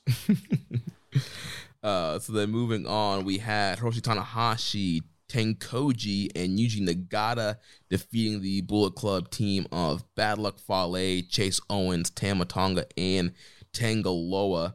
This is pretty much kind of a placeholder to heat up Tanahashi's feud with Kenta, which after the match we got, the lights went out and we got a video package from Kenta who says he wants a no DQ match with Tanahashi.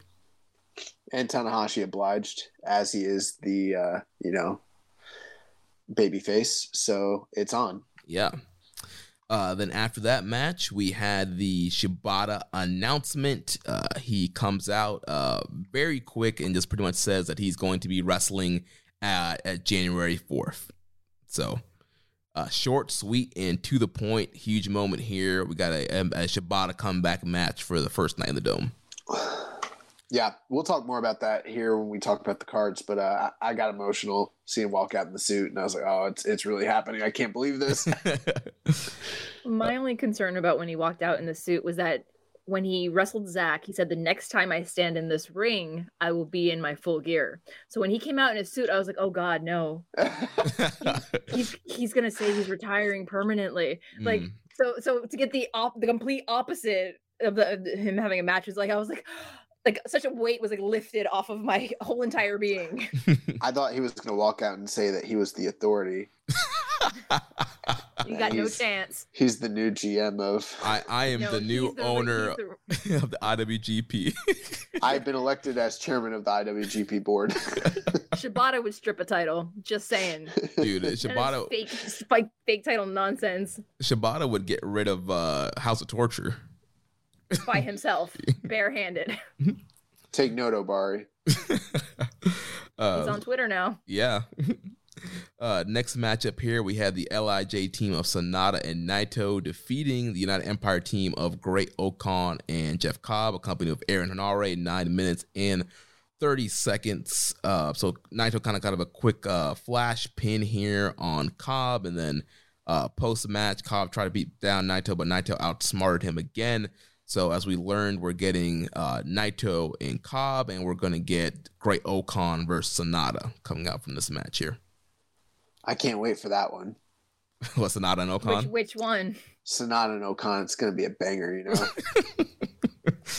Sure. They might surprise us. You never know. Yeah, well, hopefully Okan will get that man Sonata motivated.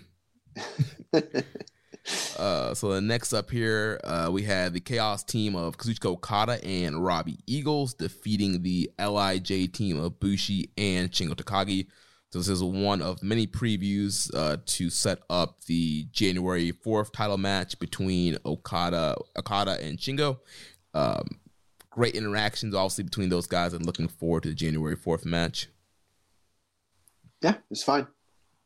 Now, here we go to the two big matches here. So first, semi-main event, we had the World Tag League 2021 final match. We had the Chaos team, Hiroki Goto and Yoshihashi, defeating House of Torture, Evil, and Yujiro 19 minutes and 52 seconds. Karen, you want to start us off? What are your thoughts on this matchup here? Well, I mean, Dick Togo has had an outstanding World Tag League. He worked very hard, and he's the MVP of House of Torture because he managed to get his boys to the finals. Personally,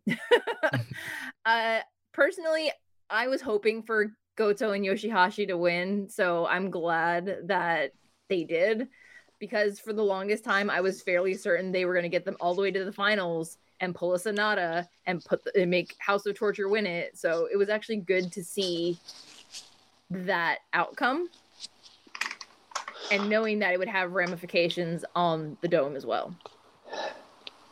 Yeah, we spent an exhaustive amount of time talking about the build to this match and our thoughts about the final two teams last week. So I don't need to rehash all that, but the match itself, I would call it uneven at best, because there would be these periods where when they were actually just wrestling, the teams did seem to have some level of chemistry with one another and work well and have good sequences. And I was like, okay, this match is not that bad.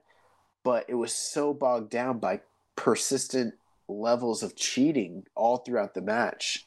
And it just kept going and kept happening. And I don't know, man. We've talked about it time and time again, but this amount of cheating that's allowed to kind of persist and occur in New Japan, and not just within the company any day, but in tournament finals, it seems to be something that really undermines the credibility of the refereeing within the company, the management of the company.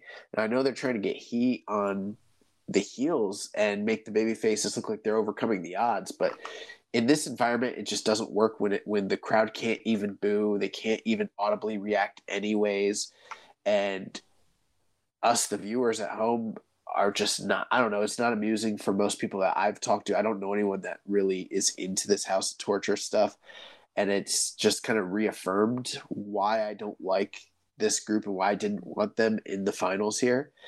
Good on Goto and Yoshihashi for winning. They would have been my first pick to go to the finals, but they got the job done. They debuted a new finisher, which I thought was really cool, but it just felt like cheating and cheating and cheating and cheating and cheating and cheating, and they won. And I just know somewhere down the line they're gonna have to give one back to this team in 6 months, which I'm not really wanting to, or probably at Dontaku or some crap like that. So yeah, it just felt like this is maybe one of the lower end of World Tag League finals I can recall seeing in the last decade. I did like that when Chaos beat Tekkers, Taichi basically grabbed Yoshihashi by the head and said, I better see you at Wrestle Kingdom. Don't let our loss to you guys go to House of Torture. So it that very small nuanced layer made it feel better. But I completely agree about how cheating undermines tournaments. That was the problem I had with both Super J Cups that ELP won. Yeah. And it's hard as a fan of watching these leagues and seeing other wrestlers in the same factions who are even heel wrestle a rather clean tour, comparatively speaking, and then having to sit here and watch it and be like, God was right there and they wrestled fairly clean throughout the entire thing. I know that they're trying to push House of Torture to the moon because they're wildly popular in Japan. But it's frustrating to watch because it's one of those, I knew the moment that Chaos won this match that the outcome for the other match was not going to be what I wanted, or was going to be exactly how I expected. Yeah, I mean, it's just hard to get invested in these matches and in a big final when you know the cheating is coming. So instead of just like watching the match and trying to enjoy the match, you're just kind of sitting here, on the edges. You're just kind of waiting, like, all right, when's the cheating gonna come? When Togo gonna pop in? When's a ref bump coming? Like you're just waiting for the BS to happen instead of just kind of enjoying the good match, especially when you're seeing it happen every single match of the tour. I don't think there was one House of Torture match that didn't have any kind of cheating and interference. And I get it. They want every city to see it. They're trying to establish this thing. But it's just hard to invest in, especially for a big tournament finals. We talked about this. I can't remember what we talked about. We talked about like the Bullet Club final where it was Jay White and Ibushi, and Jay White came out with all the Bullet Club down. Even before the match started, Red Shoes was like, no, none of that, like, send the whole crew back. And so, like you mentioned, Josh, I think it makes the referees look dumb. Or in the past, we've seen them, use their authority to get rid of heel factions at the beginning of a match, and now they're just kind of letting stuff happen. We're seeing refs getting hit and pulled out, and there's no disqualification, there's no reprimands. There's no kind of punishment for, there's no really comeuppance for this. You build heat, but you get heat so that there's some kind of upcomings or payoff, and there really isn't with House of Torture. Yeah, I mean, the thing with cheating is, like, there's a time, there's a place for it. There's a time and a place for, an overabundance for it. I mean, I'm not saying that you can't ever have that sort of thing. But, like, for instance, like you mentioned, you're in a tournament and every single night this team has cheated, and it's become apparent to, like, anyone with half a brain that's watching the tournament. Maybe at the end of the tournament, the referee should, like you mentioned, alluding to the Jay White Kota Ibushi final, maybe kick out the second that's cheating the whole time, Mm-hmm. And I'm not even saying they couldn't necessarily come back and maybe cheat later. I'm not advocating for that either, but at least, like, let the referee have a brain or something. The other thing too is, like, when you cheat all the time, one of the ideas of it is to get heat. But if that's just your MO and that's just what you do, eventually it's meaningless, and eventually it has the opposite effect of what you're intending. And that's why one of the big reasons why people are not really feeling House of Torture whatsoever, because of the matches are bad. And you can't really get us invested emotionally if the matches are just consistently bad. You know what I mean? Right. So, I mean, that's the problem there. I mean, I'm glad to see these guys win. I did like their new finisher. I thought the new finish was cool, but, geez, I could have done without this match. Yeah. We did have the Dick Togo pulling the ref out when he was counting towards 3, and they got the rope wire out, but then Ishii came out to make the save and help Goto and Yoshihashi. And it seemed like the crowd was really into Ishii coming out to make the save, and we learned that that's going to set up a never title match between Ishii and Evil. And then, like you mentioned, Josh, Goto and Yoshihashi hit their new finisher. I believe it was like the Super Shoto, and they got the win here, and they are the World Tag League 2021 tournament winners. We had the one good thing that comes out of that is them debuting a new finisher means that they're more of a threat come Wrestle Kingdom time. Yeah. So we had 2 questions here. First from Reddit user Piero Poppy says, do you think the face factions helping their friends from House of Torture shenanigans will be a new normal, or will faces only save their friends when it's convenient for the story? I wouldn't expect it, just because that's never really been how. I mean, that would completely undo the whole point of bad guys having other bad guys cheat for them. If you just always have smart baby faces, even up the odds, they're always going to win. So that would be kind of pointless, even though it makes sense logically. Wrestling doesn't always logically make sense. But yeah, I think that's the answer. I think when it's convenient for the story is when you're going to see it happen. Right. Go ahead, Karen. what I was going to say is that during Sho and Yo's match on the last night, seeing Goto and Yoshihashi, somebody from Chaos finally coming out and getting involved, it was like long overdue because, you know, Okada, he's not doing anything right now. He's just hanging around. Haven't seen him run in. Nor but, should you know, he. He's Okada. He's too big for that shit. If you're the leader, you should at least be present. I mean, Shingo, our champion, was at ringside on commentary, so it's one of those things where it was like, it was good to see them run in, and for, you know, Goto to drag not just one of them, but both Evil and Dick Togo out by their necks.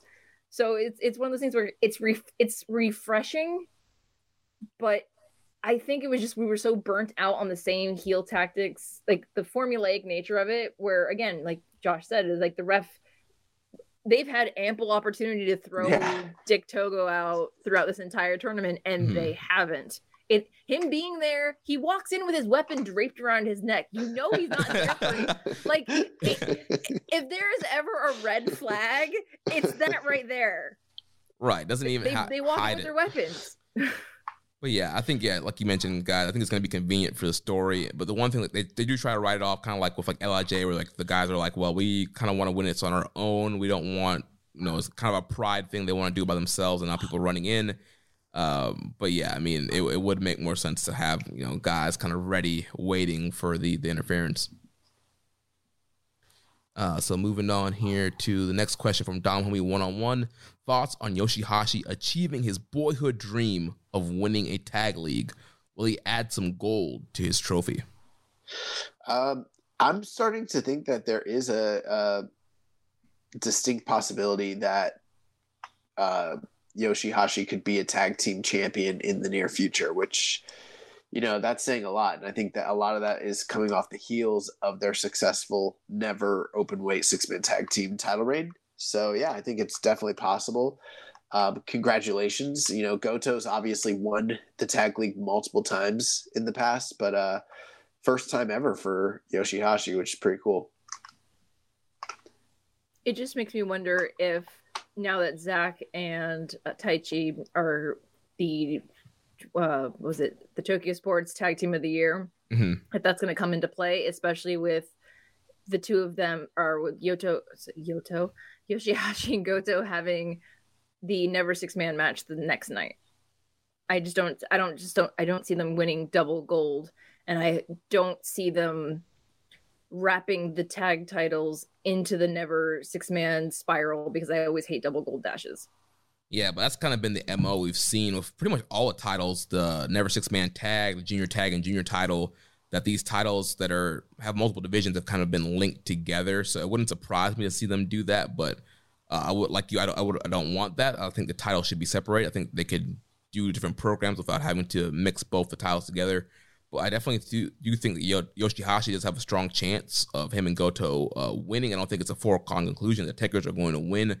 But we'll give our official predictions on all Wrestle Kingdom matches next week. We'll have Chris Samsa joining us, and we will go through each match, give our official predictions and preview. So now let's move on to the main event of this show, and it was for the Best of the Super Junior Finals. Hiromu Takahashi defeats Yo 38 minutes and 30 seconds. Karen, what do you think about this matchup? Sorry, I had to eat something, so I was just trying to inhale an Oreo when you asked me this. I really wish they would have started Yo in the tournament strong, having him pull a Sonata and drop the first 4 before running the table all the way to the final. I know the story that they were trying to tell with it, but it also made me feel like regardless of what happens, especially when he lost to Hiromu in the first match in less than 4 minutes, that no matter, even if he made it to the final, he wasn't going to win the final, especially if it was going to be Hiromu. I think this is the Yo I've been waiting to see since he came back in February of this year. I am optimistic that maybe perhaps next year might be his year as a result, because he finally put some people on notice. And I did slip Josh a receipt for saying that people needed to come back to him after Yo has a 4 1/4 star match, and this one was ranked at 4 3/4. But I personally, I was very emotionally invested, not just because of it being the best of Super Juniors final, but Yo and Sho are my favorites. It gets a little complicated with the way they handled the involvement of Sho in the match, but I have, while some people may disagree with it, I understand why they did it, because one, they're gonna have the grudge match. Two, if Yo's going to lose, he shouldn't lose clean again if they want to make him a credible babyface moving forward, because this division has literally no baby faces besides Wato, Taguchi, and Hiromu. It's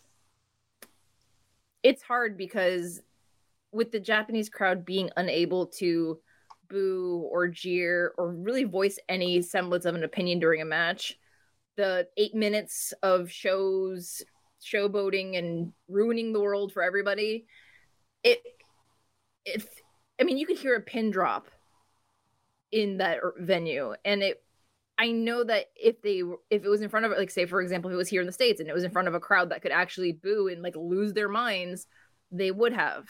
Mm-hmm. But just the dead air, the dead air reaction, because they're abiding by the rules in order to have that particular show. Many people perceive it as disinterest, or being annoyed that, yes, again, Sho didn't show up in the tag match, so of course he's going to try to do something to ruin the final, because he didn't, he started dropping losses after starting off strong and cheating the whole entire time. So it's one of those things where I wish beyond all that match could have been in front of an audience that could react to it, because I feel like that one portion, even though it added to the match time, if it was in front of a group that could react to it, it would have added more feeling and not be like, oh, here we go again. You know what I mean? Yeah. Young boy, your thoughts? So I will start off by saying that I was a little bit harsh on Yo last week on the show. I dragged him maybe a little bit too much. But I don't take back anything I said, maybe just the spirit in which I said it. And but part of it's because as much as I do like Sho and Yo, but I love the prestige of the Super Juniors tournament even more so.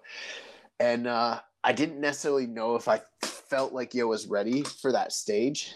And I don't even blame him. I don't know, kind of like what Karen had mentioned, I don't know if they built him to that stage properly, gave him the right platform to get there. And I don't think that the matches he was having in the tournament leading up to this were building enough credibility and belief in him to really be a credible winner. It did remind me a little bit how Sonata looked and felt going into the tournament finals against Kota Ibushi last year. That being said, this is undoubtedly easily the best final, or just the best singles match of Yo's entire career. So I will agree there. Do I agree with Dave Meltzer thinking it's 4 3/4? I wouldn't go that far. But I do think we probably have our match of the tournament, most likely. It's probably either this or Hiromu versus Despy from earlier in the tournament. And I don't know if I'm as high on as everyone else on it. I felt like the match, and this is kind of in similar fashion to last year's final, I felt like it was good up until the pivotal moment. In this case, the pivotal moment being Sho's interference, which I've seen both sides of it. I've seen some people that are in favor of it, and then a lot of people that are negative on it. I think the big problem with it is that you combine it with everything else that House Torture has been associated with, and not just them, but the company as a whole, how much this company has really kind of become a heat-seeking promotion with the run-ins and everything else we've talked about.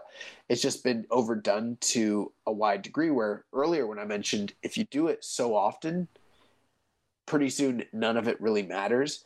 There could be an argument that this could have mattered if it was like, let me give you for instance.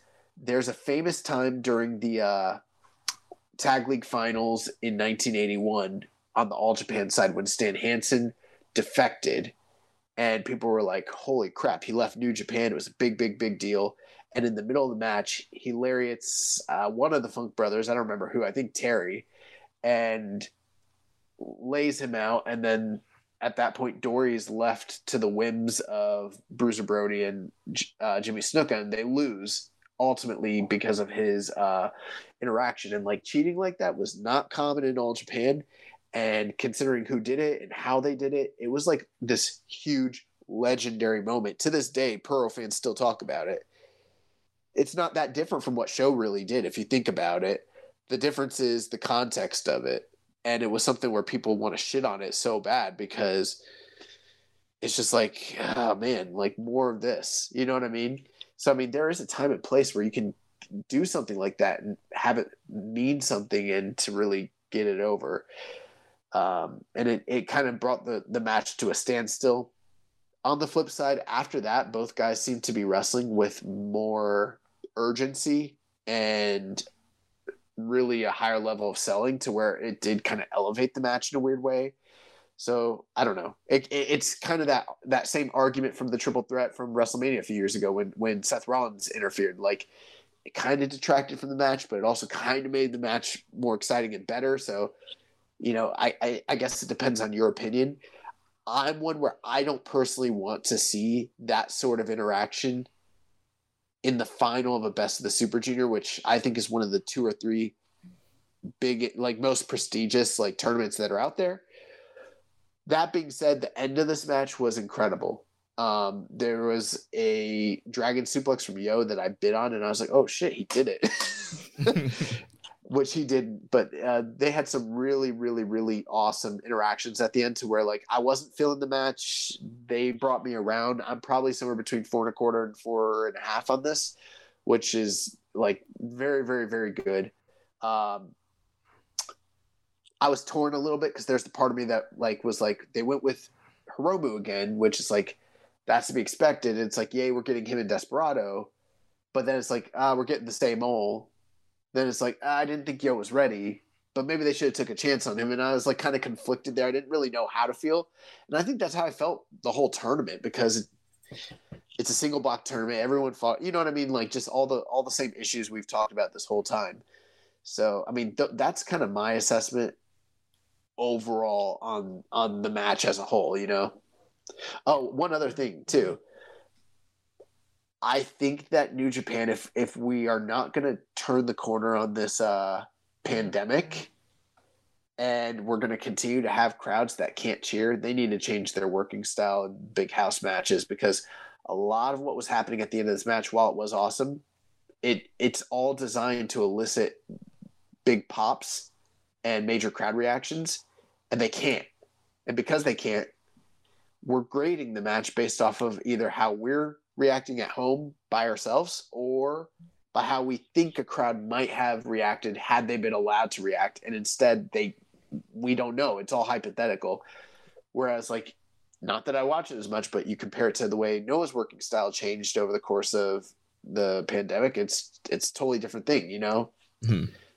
So yeah, both of you guys had a lot of similar thoughts to me on this matchup. The one thing I will say about your comment on the reaction, Josh, is there were a lot of gasping towards the end, though. They knew they couldn't cheer, but there were some like 2.99 near falls in that closing stretch, like the Dragon Suplex you mentioned, the 5-star clutch, which is Yo's like big like wacky roll up finisher move.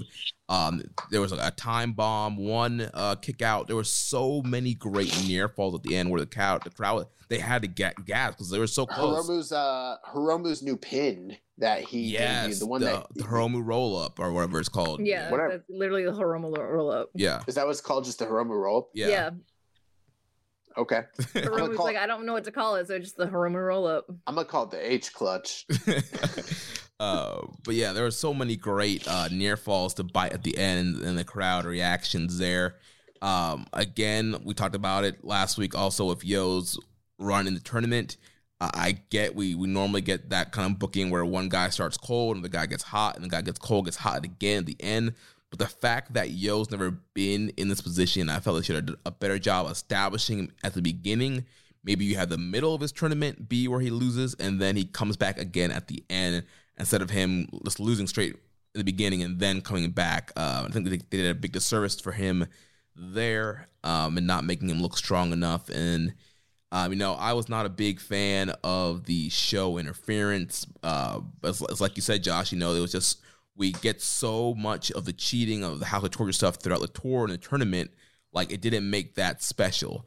If we had a tag final with no House of Torture and we had no cheat, if we literally just the match before literally just had to deal with the House of Torture shenanigans and then Control C, Control V, copy and paste right into the finals. It's like, come on, like, give us one. If you're gonna do it, give us one good final. There was several other teams you could have put in there to go against Goto and Yoshihashi. To give us, you could have thrown God in there, since they weren't, they're not having anything planned. Like, they could have gone to the finals. You could have beat God since they're not going to be at Wrestle Kingdom. Give us one good final and then do your shenanigans in the Super Junior final. But they gave us the shenanigans there and the final. We got shenanigans in both of their matches throughout the whole tour. So it was just really kind of overkill. And so you get to the point there where show comes out, it's like, come on. And he's, talking about it's going to be a no contest and blah, blah, blah. And so that really kind of hurt the match for me, because I thought everything before show's interference was very good. Then after the interference, like you mentioned, Josh, they really kicked it up another level. And that last closing stretch of all the near falls and big move exchanges was really, really awesome. And I think this could have been, closer to what Dave rated it if there was no show interference. I was going to also agree about had the tag match not had House of Torture in it or some cheating of some kind, I would have probably been a little more okay with it. But then I also understand that they were using show in this particular instance to set up Wrestle Kingdom. Like, him getting, conspicuously being absent. It was either, most people were like, is he showing up in the tag match or the main event? Like, everyone was on show watch, basically. Yeah. But it's the frustrating thing about the booking in that particular sense is that show doesn't have any reparations. He doesn't get one, not two. He gets 3 Wrestle Kingdom matches out of it. Right. like you tried to ruin the tournament, but we're gonna let you have this, and this. Like, it's just weird to me. Yeah. Hey, players gotta play. I mean, the boy's getting paid, but I can't be mad at that. I had a couple questions here. First from Reddit user PSan91 says, what do you think of the show interference in the Hiromu versus Show match? Which we just kind of talked about. He says, I've seen some people online saying it ruined the match for them, but for me, it actually added to the drama towards the end of the match, as well if Yo and Hiromu were exhausted and going all out to win. Which we kind of covered our thoughts on that. And he said, a second question, do you think we will see Best Super Junior back in its usual spot in May and June next year? On English commentary, I know Kevin asked the question directly to Chris, but he was being tight-lipped about it for now. Dude, they don't tell Chris anything. That's not him being tight-lipped. That's him pretending he has a little secret. He don't know. Nobody knows. I'm only okay with them putting Super Junior back in May and June if I can get in the country without quarantine so I can go this time. I've been trying to go to the Super Juniors for the last 3 years and I haven't been able to go. I could never say I'm only okay, because I would be more than happy. Even if I can't be there, please put this tournament back in May and June. And please bring some foreigners. Put the G1 back in the summer. Like, we need some gaijin talent, like we just do. Yeah. Noah's got 20-something juniors. They can borrow some of them. I was thinking more like whites and Mexicans, maybe a black, like whatever. Leo Rush. Kevin Knight. Some diversity. I don't know. And I hope it goes back to the spring. Yeah, 2 blocks. So we'll see. We'll see what happens. I hope the schedule does go back to a little bit normal for this 50th year anniversary. Next question here from EMJ Does PR. He says, hey guys and Karen, Merry Christmas and Happy Holidays. First question is for Karen. Now that Best of Super Junior is done, how are you feeling about Sho and Yo's future? I mean, as the perpetual optimist and always having these boys back, I think their future is still very bright. I feel like maybe as much as I wanted this year to be their year, it's not. they're hitting their 10-year anniversary next year, so maybe next year's their year. I don't know. I did find it interesting that especially Desperado and Hiromu have called out Sho about being in House of Torture and asking him if this is really the kind of wrestling he wants to do, or is this just the means to an end for the time being? So I don't know if they're trying to force him to switch back and go back to being a babyface sometime in the future. But, you know, personally, as a fan, heel or face, I'm going to support them. They're good guys. They work hard. Everyone calls them like the solid mid-card guys because they're doing, you know, they're always the ones eating the pins in all these different matches. But I feel like maybe New Japan is finally starting to give them the platform, and that maybe next year might be very bright for them. Awesome. Well, that is going to do it for our coverage of World Tag League Best Super Junior Final. We're going to move on. This past week, the Wrestle Kingdom cards were dropped for all 3 nights. We were first made privy to nights 1 and 2, which will be the 4th and the 5th in conjunction with one another. And then just a few days ago, they dropped all of the announced matches for night 3 on the 8th, the Noah versus New Japan show. I'm going to run through the matches real quick. Then we're going to just have general broad discussion. We do still have a preview show coming up, so we're not going to get too deep into it, but we have some questions here. So on night 1, we have a pre-show New Japan Rambo match. It looks like the top 4 guys at the end of that will be, you know, in a 4-way match the next night to determine the new provisional champion. First match of the night on night 1 after that, the main card, Sho versus Yo, grudge match. Third match of the night, we have Tanahashi and the Mega Coaches teaming up to take on the Bullet Club team of El Phantasmo, Kenta, and Taiji Shimori. Fourth match of the night, we have the LIJ team of Bushi, Sonata, and Tetsuya Naito taking on the United Empire team of Great-O-Khan, Jeff Cobb, and Will Ospreay. Fifth match of the night, we have Katsuyori Shibata versus unannounced, so it still remains to be seen who he's going to be wrestling. We do have a couple quick questions here. Fit_beautiful2638 said, who would be your pick for Shibata's opponent? Ibushi, Suzuki, or Nagata? Personally, I'd go with Nagata, give Ibushi more time to get himself healthy. What do you guys think?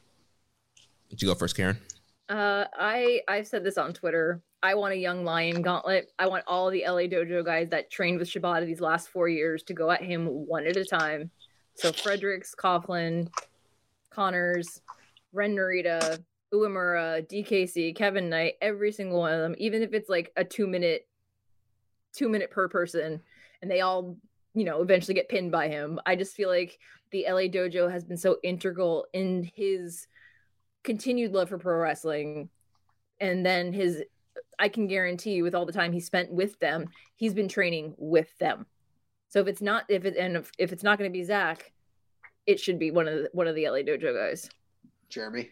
Yeah, obviously Kota Ibushi is missing here, and we don't know the update on his recovery from his shoulder injury, but I would think that would probably be the number 1 pick, at least in the office's mind, is to do Ibushi versus Shibata.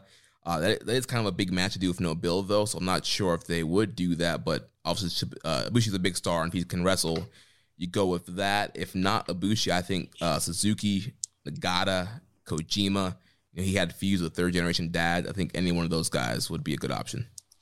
Dom Homie 101 also has thoughts on who will be the first sacrifice, opponent for the wrestler Katsuyori Shibata. So I think you guys have kind of answered that.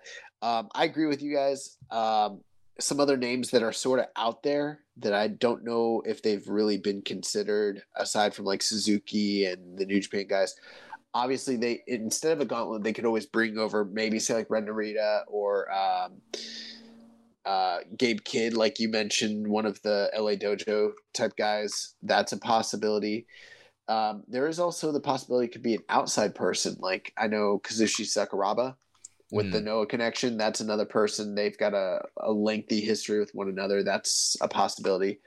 The reality is we don't know who it is right now, but I would be surprised. I would be opposed to Nagata, you know? Yeah.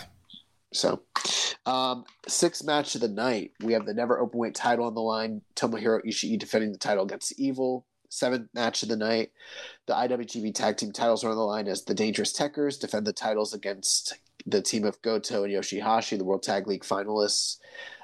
Eighth match of the night, the IWGP Junior Heavyweight title will be on the line as the champion El Desperado defends against Hiromu Takahashi. And then the main event will be Shingo Takagi defending the IWGP World Heavyweight title against Kazuchika Okada. On night 2, we open up with a Junior Heavyweight Tag Team title match. Flying Tiger team of Eagles and Tiger Mask will defend against the Mega Coaches and Bullet Club's Cutest Tag Team in a 3-way. Second match of the night, there'll be a Stardom Showcase Tag Team match as Mayu, Iwatani, and Starlight Kid defend against Saya Kamatani and Tam Nakano. This will be aired for the first time from the Tokyo Dome, so that's very exciting. Third match of the night, the NJPW King of Pro Wrestling title 4-way match. So the final 4 finalists of the Rambo from the night before will be in that match.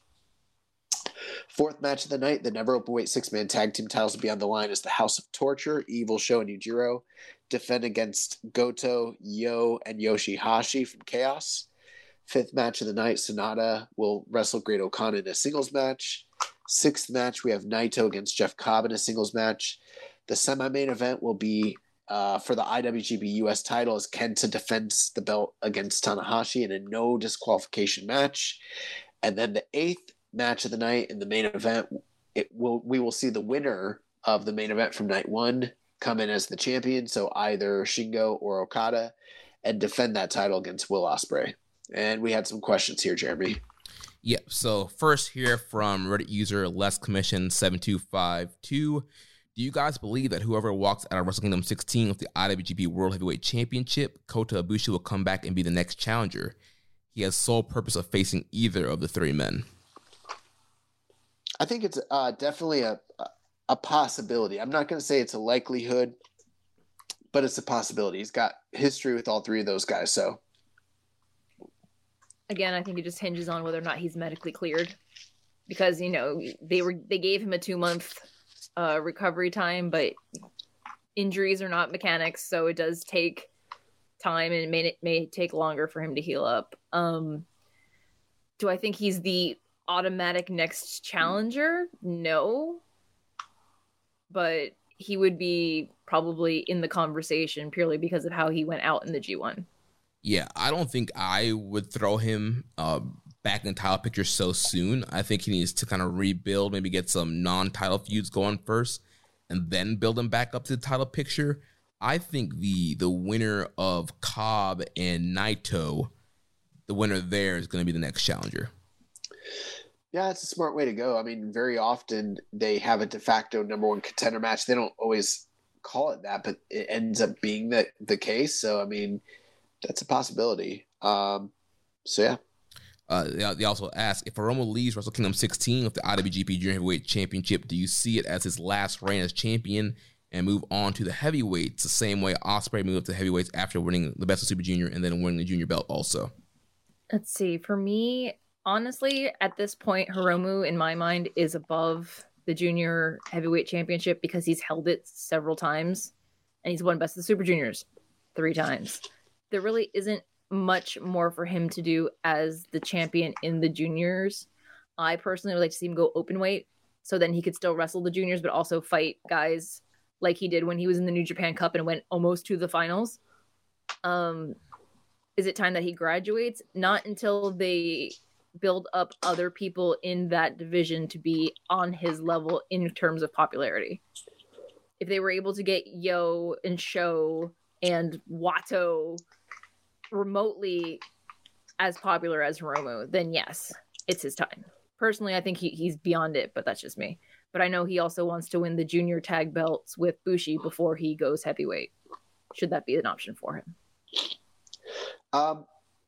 This opinion, I like the idea that Karen threw out there of him going open weight. The idea that without having to add the extra pounds to his frame and, add that extra muscle, because that's really what most of the guys that we've seen recently, like Ibushi, Kenny, Ospreay. Ospreay. I guess Shingo didn't really have to, but that's because he was already kind of a juggernaut. But those guys all had to kind of expand their frame to be able to go up. And honestly, I don't see that for Hiromu. I don't think he's got the build for it, but he's got the personality.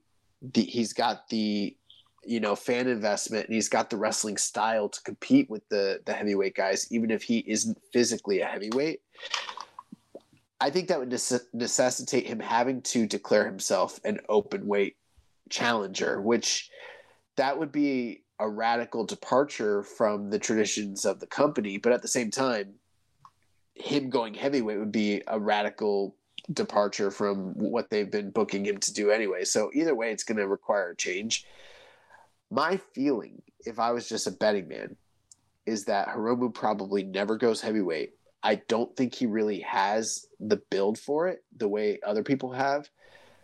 The only historical comparison we have for someone his size going to heavyweight is Jushin Thunder Liger. And I know this is a very different company in 2021 than it was in 1996, but they didn't book Liger to be an overcomer or a champion or a success in any sense of the term when he went to heavyweight. Like, he kind of lost all the time. And then even after he like packed on the pounds and like made himself muscular, they made him go back to junior, and he's now seen as being the most successful junior of all time. And I kind of think that that's sort of where they see Hiromu. I think Hiromu, because of his size, is going to ultimately be in that same vein as being one of the, one day when people talk about juniors in this company, they're going to talk about Tiger Mask, Liger, and Hiromu Takahashi. Like, those are the three guys.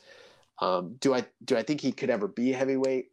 If they change their philosophy, yes, but I don't think he has the frame to fit in the narrative of what the company sees and how they traditionally book things. I just don't see it. Yeah, it's really going to come down to what's going on in the booking room and the booker's decision, because I do think, like you mentioned, Josh, with the personality and the character and the popularity, I think Hiromu has the drawing ability to be a main eventer. But kind of like the idea you mentioned, Karen, the whole open weight thing, because then you could still throw him in like a never title match. You can put him in the G1 and kind of experiment how he does as a heavyweight and see, again, how his popularity matches up against some of the heavyweights. But like we talked about, like you just mentioned, Karen, the junior division has been centered around Hiromu the last couple of years now, and with guys like Ospreay and Shingo moving heavyweight, Kushida going to WWE, and it's a lot of the top guys, and we've had no new guys being able to come in. Like, it's been Hiromu's show. That we've seen them kind of push El Desperado. We're seeing his popularity go up, and he's a champion right now. It's going to be a big rematch. So honestly, I think this title match is going to be more about Desperado than it is Hiromu. I think they're really going to try and set Desperado up to kind of be elevated to that next kind of star level. But until you start elevating more guys, it's going to be a very hard decision to move Hiromu out of the junior division, especially when you talk about, a Best of Super Junior tour is going back to being a solo tour in May. You got to put somebody in those main events. And even as junior champion, they did not put Desperado in a lot of the main events in this tour this past December. They put Hiromu in a lot of those main events. So it's all about business. What are they going to do for that solo tour? Next question here. He says, if Dangerous Tekkers loses the belt at WrestleKingdom 16, do you guys see them going back to singles action and taking a break from the tag division? Since we're going a little long, just to keep it shorter, yes, I see them. If they lose, I think they go back to singles for now. What do you think, I want Karen? to see Zack Sabre Jr. with the singles belt. Yeah, I think Zach, after his work this year, definitely deserves to have a single title. I would love to see him. I think he would be a great world champion at some point. Reddit user, why did you do that, bro? It says, who was most likely to lose the belt on their first defense in the Dome? Ishii, Kenta, Desperado, Flying Tiger, or House of Torture? I think Flying Tiger are the most likely, but I think there's a good likelihood that Kenta drops the belt. What do you think, Karen? Flying Tiger, because Robbie Eagles is going back to Australia. House of Torture, because I think Show is probably losing his match at the no-show. I'm going to go with Flying Tiger as well. I just think they're throwing together a tag team. And also, like you mentioned, with Robbie leaving, makes sense to kind of get the belts on somebody who will be in Japan. Next question here from Hawaiian Punch BV. Who was Karen rooting for night one between Cho and Yo? I'm rooting for my personal survival. I love them both. Win or lose, whoever wins, it's the person who needs it more is Yo, especially after Sho ruined his chances to win the Best of Super Juniors. So either is fine. I'll make it through, I promise. Next question's here from Rambo. Wait, one thing I do want to say. This will be their third singles match in a pretty short period of time. They need to have a great match. Yes, I agree. I just need Dick Togo to stay away from the match. That's probably, well, he might. That would, I hope so. Next set of questions here from Rambone Slam Pig. What matchup do you think makes the most sense to headline Night 2 at Wrestle Kingdom? Which would you rather see? The main event, which will be for the world title. I pretty much always think the world title should. I think he maybe means, should it be Okada versus Ospreay or Shingo versus Ospreay? Oh, I was like, okay. I don't know. At this point, I don't have a firm answer on any of it. But what would you prefer to see, though? You know, I've been thinking about it, and like, I think the best matchup in all of wrestling, period, is Shingo versus Ospreay, and they've never wrestled at the Dome. So there's that like personal side of it where I'm like, that would probably be the most entertaining, and you know, that's going to be the better match guaranteed. But I mean, it's hard to complain about getting Okada versus Ospreay rematch at the Dome after last year. So I mean, it's kind of splitting hairs, you know? Yeah. What do you think, Karen? Personally, I think Ospreay and his fake belt should be fighting Shingo on night 1, and Shingo and Okada should be fighting on night 2. But that's just me. I agree. I feel like it's backwards. Actually, personally, I think both of those guys, Okada and Ospreay, should be fighting each other for the right to face to Shingo. Fight Shingo. I mean, at this rate, I could get a replica belt and say I'm challenging Shingo Takagi at the Dome, and they should give me a match. But what's your record? Doesn't matter. I buy the belt and I say I'm the real champion. Then you know what? That's apparently how this works. For me, I would prefer it Shingo and Ospreay on night 2. I just think a lot of this whole real world champ kind of stems between Shingo never beating Ospreay at New Japan Cup or Dontaku. And so I think it'd be kind of great comeuppance for Shingo to shut Will up, beat him in the Dome, and win the title. But that means if Shingo beats Okada, it'd be like, what, the third time within a calendar year that he's beaten Okada. I have a hard time seeing him do that feat. If Shingo beats Okada, then I think Shingo beats Ospreay the next night as well. Yeah. If Okada wins, I think it's 50-50 on what happens between him and Ospreay at night 2. That's just my opinion, but yeah, I think I don't see Shingo going to night 2, honestly. Next question: can Ishii overcome Evil, Dick Togo, and House of Torture BS to deliver a captivating singles match at the Dome? He's sailing against a strong current. I did see a lot of people complaining about him not having singles matches after years and years and years. And I'm like, didn't he wrestle Zack Sabre in a fantastic 4-star match just a couple years ago? Was that a fever dream? Did that not happen? Did they not have a Rev Pro title match? They did, yeah. They had a hell of a Rev Pro title match. Okay, I was just trying to remember. Like, that definitely happened, right? But, you know, earlier this past year, I was like, you know, Ishii's the one guy that Evil has good matches with, so maybe, just maybe, they'll have a great match. And then they had literally one of the absolute worst matches that Evil's had since he turned. So all bets are off when it comes to Evil and Ishii. I have no expectations. Yeah, I mean, I'm cautiously optimistic. Yeah, hopefully, like we mentioned, like Rambo's mentioned, if they can limit the House of Torture interference and just let those guys actually work, I think it could be a pretty decent match. They choked the optimism out of me a long time ago when it comes to this shit. He also asked, with Kenta and Sabre already booked on the card, who is Shibata facing on night one? Jay White is missing otherwise. Is he the choice, or is he just sitting out Wrestle Kingdom this year? Yeah, Jay White's not advertised for the show. I don't know if he's coming over at all. Maybe he will be. We don't know.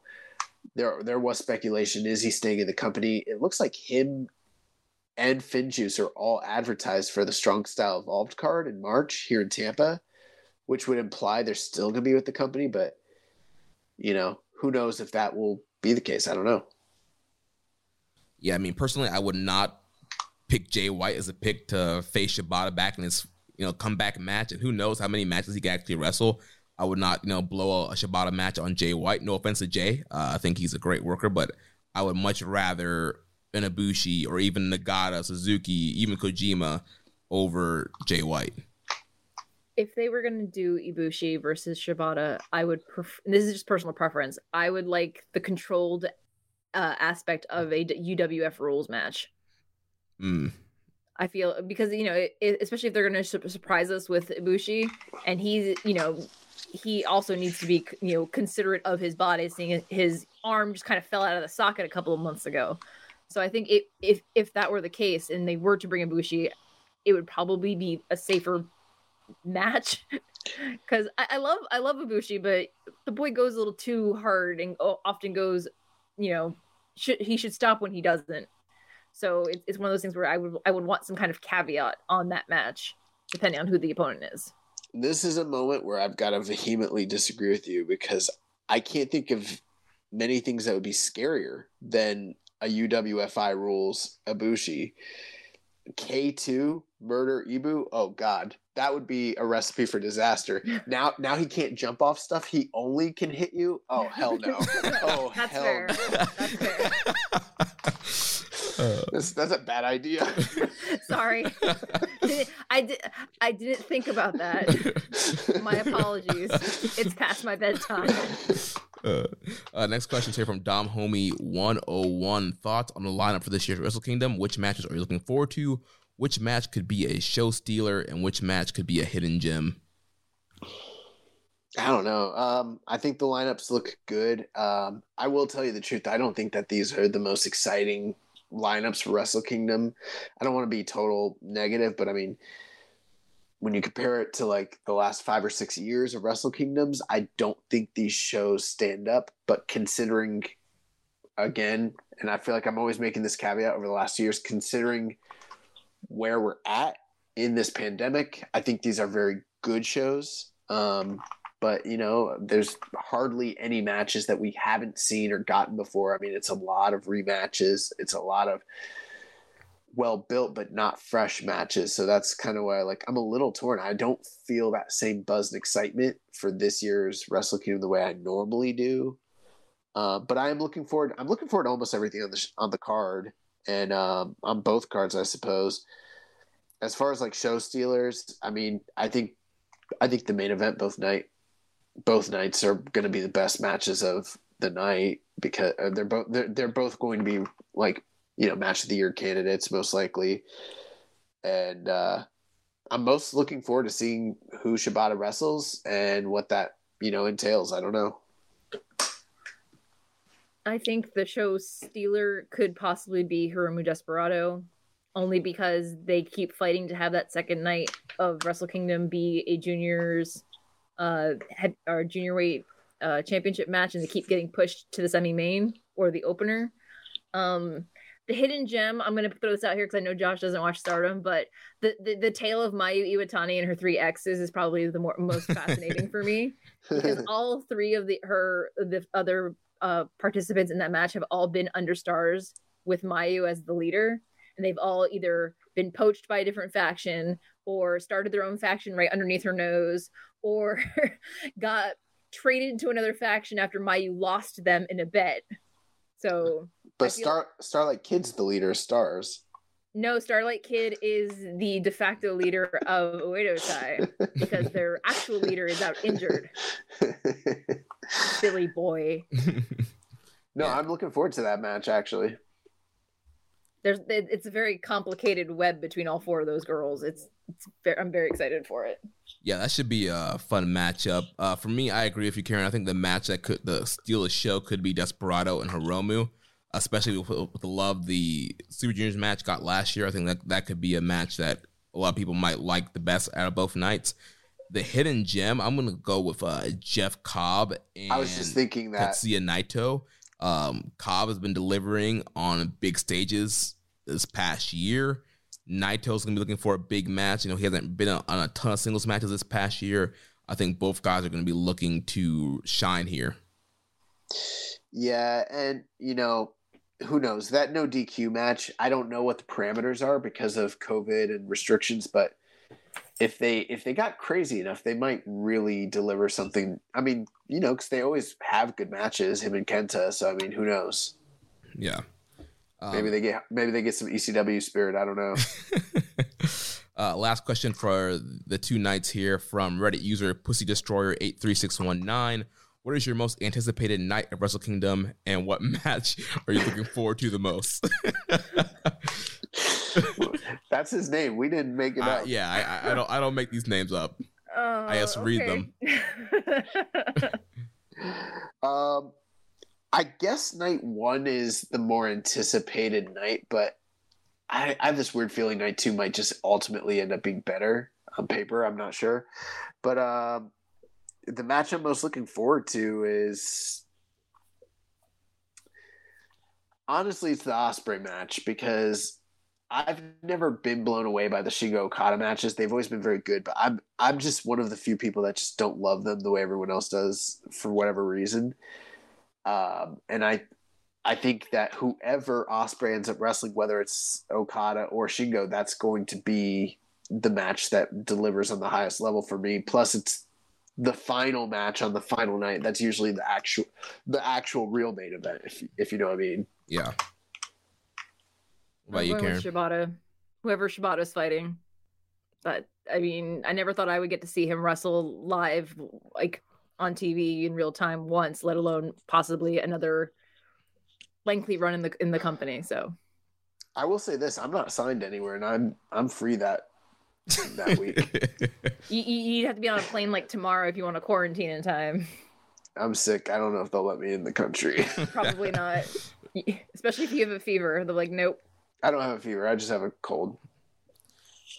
For me, night one would probably be the most anticipated night. And like you, Karen, I think the Shibata match is the thing I'm most looking forward to, just because I just kind of want to see, all right, what's he going to wrestle like now? And what are the restrictions? Are they going to do some kind of exhibition? It's going to be more just a regular match kind of thing. So I'm just kind of curious about that whole situation and who he's wrestling, and then what that means for his future and future plans for him in the company. Nice. Well, that's going to do it for the first two nights, but night three is a special night. We just got the full card. This is the special Noah X NJPW night 3 Wrestle Kingdom. We have 11 announced matches here. I'm going to try and pronounce all the names correctly. I'm not as familiar. Do you want to do this, Karen? You know these names. I can do it. I can give it a go. All right, so the first match is going to be a Young Boys match between Yasutaka Yano and Kosei Fujita. The second one will be Tenkozi, featuring Hiroshi Tenzan and Satoshi Kojima and Yuji Nagata against the Funky Express, with Akitoshi Saito, King Tane, and Mohamed Yone. The third match is Atsushi Kotoge versus Sho. Fourth match is Bullet Club with Gedo and Taiji Ishimori versus Stinger, which is Hayata and Seiki Yoshioka.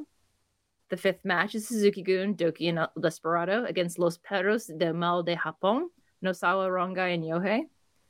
The sixth match is Daiki Inaba, Daisuke Harada, Hajime Ohara, Kinya Okada, and Yoshiki Inamura versus Chaos, Hiroki Goto, Tomohiro Ishii, and Yoshihashi, with Master Wato and Ryusuke Taguchi. Seventh match is Wave, which is Naomichi Marufuji and Yoshinara Ogawa against Suzuki-gun, Yoshinobu Kanemaru, and Zack Sabre Jr.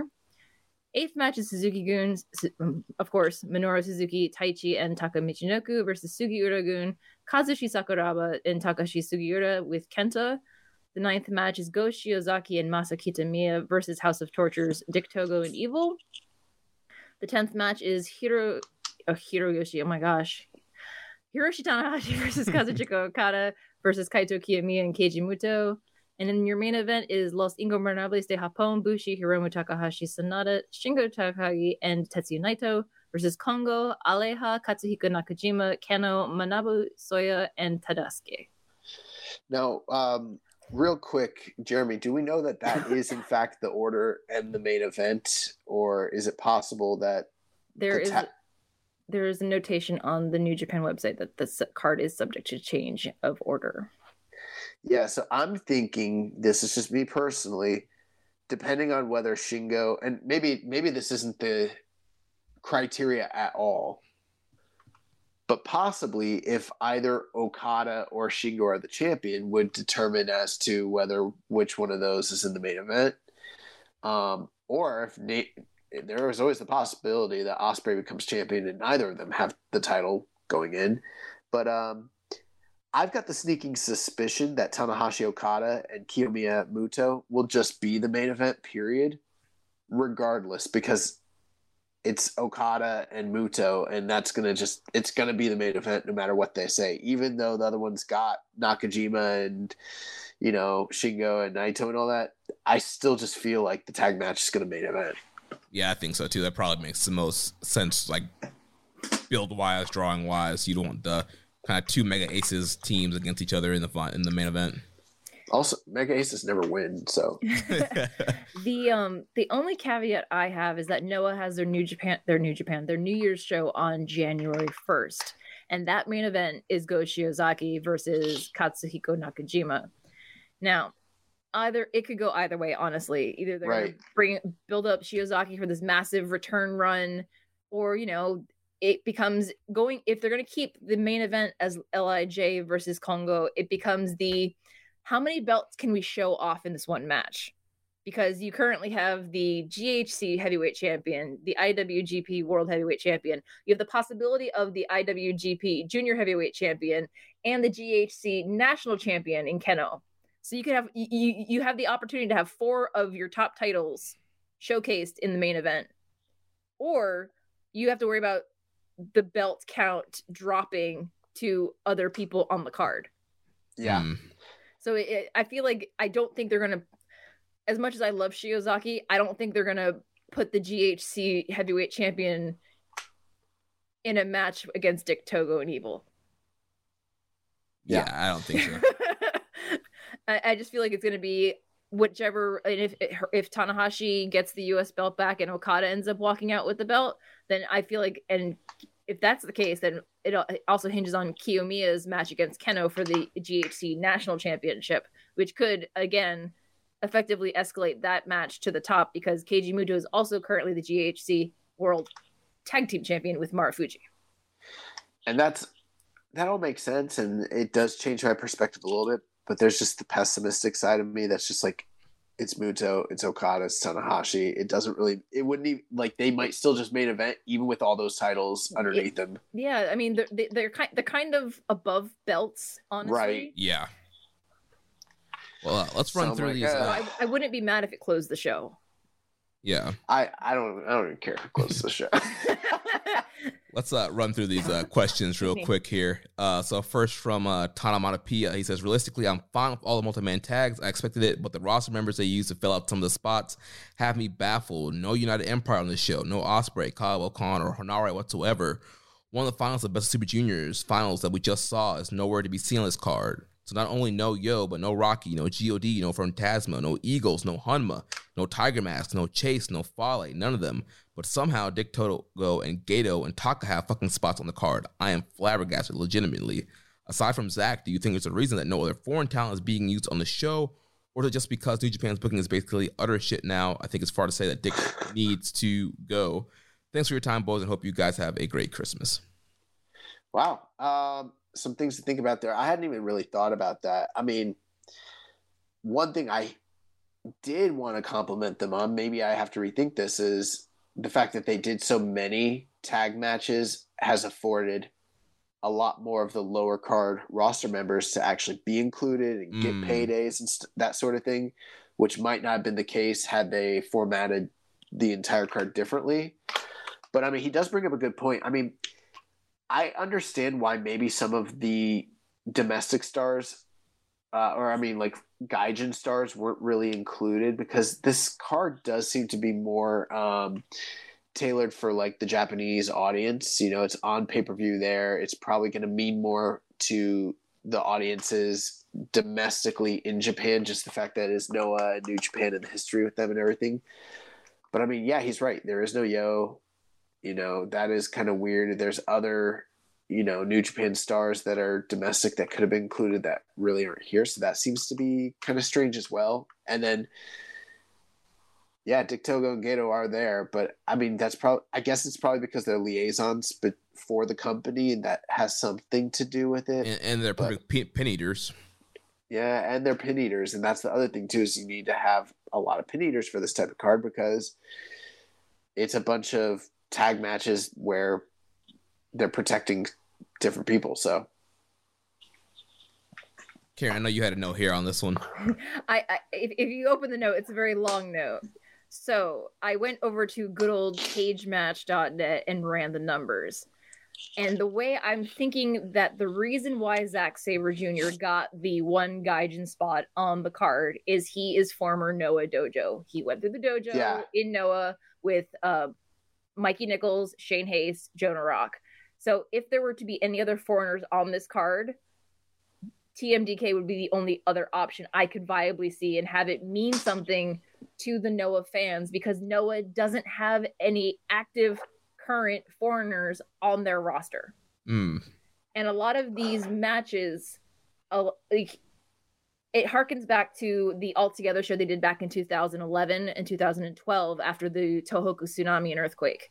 Because the New Japan, All Japan, and Noah teamed up together and put on these massive shows that were just, it was just a bunch of super duper tag matches. There's like 20 people tag matches, and it was fine because it's more, I think it's more about the sportsmanship of it and burying some of the hatches because, you know, there is rumors that there is at certain points in time, especially in the last 10 years, that there, you know, Noah and New Japan have had talent exchanges, but there's also been times where they're very hands off with one another, and that's fine.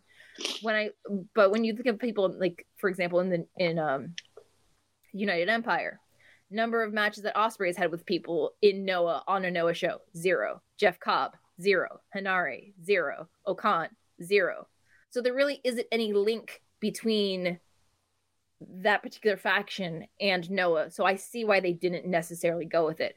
I am surprised that they picked Wato over Yo because when Yo was a young lion, him and Sho had several tag matches in Noah as young lions. If you want to get gritty about Taka's had over 100 and something plus matches in Noah during the whole Suzuki-gun invasion. Gedo is a former GHC junior tag champion. Togo, prior to coming to New Japan to be Evil's second, he did 6 months in Noah. So while we as New Japan fans who aren't familiar with Noah very much, we look at this card and we're like, what is this? Why aren't these people here? Why are these people here instead? If you do a fair enough amount of digging, they're trying to dig deep into the history between the two companies to pull in all these different matches. And some of these matchups may not be interesting to the diehard New Japan fan or even the diehard Noah fan. But if for people like us who fall in that middle category that have that overlap of or even remote interest just because you want to watch good wrestling, are they all going to be 5-star classics? No, but that's not the point. It's just supposed to be a fun card that's like a WrestleMania level length of card because it has 11 matches on it. But it's one of the things where I think it's more, like, you know, going into the 50th anniversary and how they're wanting to focus on the history. This card honors the history between the companies because a lot of these people who may be mid-carders in our minds as Westerners, they're the ones who have done the match numbers in the opposite promotion, or they've been in the tournaments of the opposite promotion. And I think that's we haven't gotten that level of understanding from either company at this point. Even in the match previews, there hasn't been any long, detailed history given. So it's basically up to us as fans to basically, you can't even search New Japan World to find a lot of these matches. You have to go on like Daily Motion or YouTube or, you know, employ other resources. So it's one of the things where it's just like, I think, does it suck that all of these wonderful, talented people in New Japan aren't on the card? Yeah, but I see why the choices were made.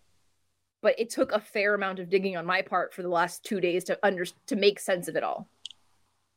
Yeah, that's some great points that you brought up, and kind of looking at the history there, why certain guys are there, it makes a ton of sense. So the next question we have here from Reddit user fit_beautiful2638. Which NJPW versus Noah match are you most looking forward to? I guess Congo versus LIJ. Just because of the level of talent that's involved in it, but honestly, none of it.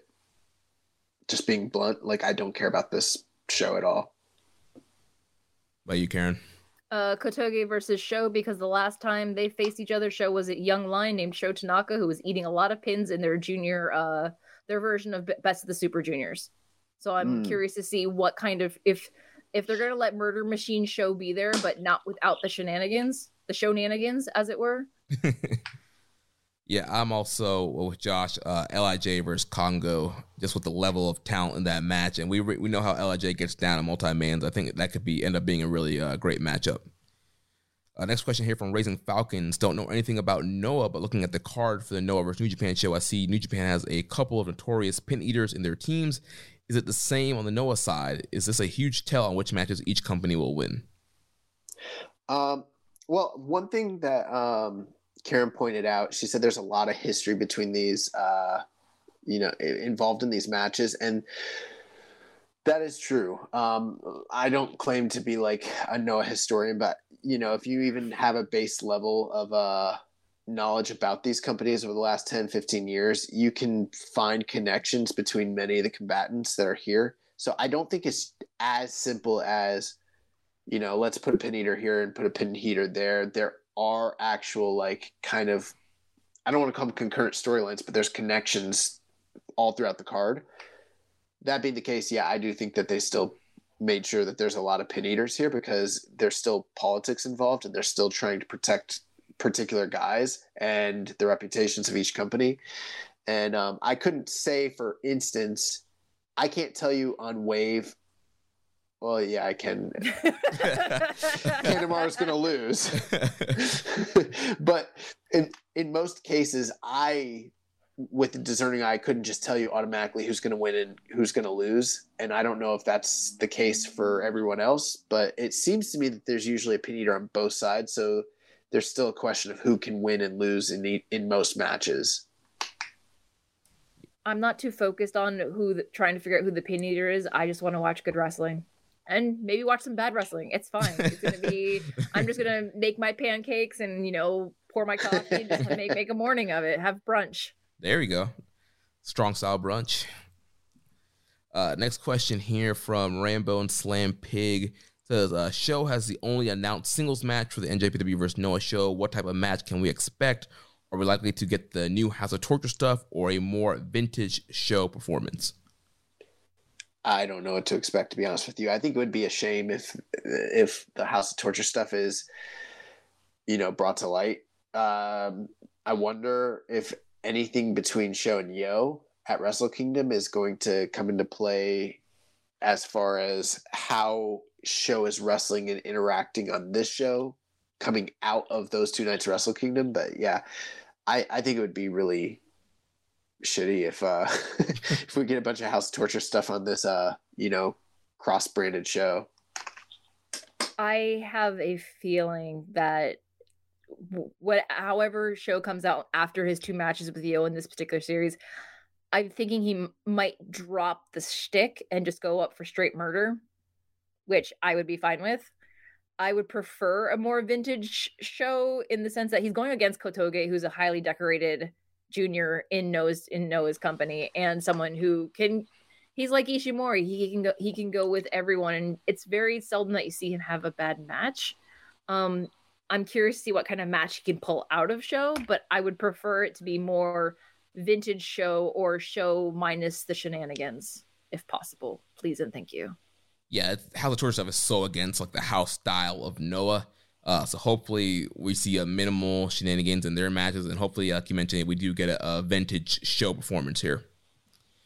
Next question's here from Hawaiian Punch VB. Are you disappointed that all but one of the 1-8 matchups are just disappointed that all but one of the 1-8 matchups are just New Japan versus Noah or just tags? Do you think there should be more crossover team-ups? Funky Express teaming with the Funky Weapon should have been a no-brainer. Ishimori and Kenta versus Ibushi and Marufuji would have been really nostalgic. Why are we getting House of Torture Dick Togo instead of Seguraga and Dick Togo? Doki and Nosawa would have been a Hapona style Mal and Los Perros del Mal team up. No, Ida sucks. Shingo Takagi and Yohei have history as Dragon Gate wrestlers and Monkey Abusers, or maybe not that last team up. I guess to kind of just speak to the card itself, there were reports that, namely Kendo Kashin had suggested that they do strictly tag matches to kind of protect, the interests of both companies. And then lo and behold, we do have, all tag matches. In my opinion, I think there's a lot of different things they could have done differently here. And I am disappointed. And I'm not disappointed because they're doing the show. I mean, the very fact that we're getting Noah versus New Japan at all is like, that's crazy. That's awesome. But I think the fact that they're calling it Wrestle Kingdom, when you call it Wrestle Kingdom, there's an expectation that you give us fucking Wrestle Kingdom. This is not Wrestle Kingdom. This is like an all-together show, which is fine. They should have called it something other than Wrestle Kingdom.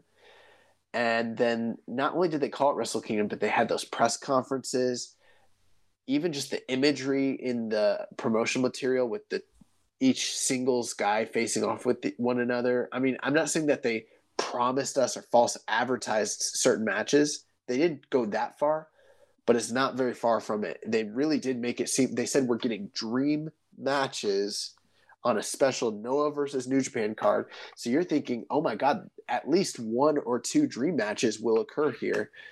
Now, I do think that for some people, probably those top 2 matches on top are dream matches of a sort, but I don't think that's what most people's minds were considering.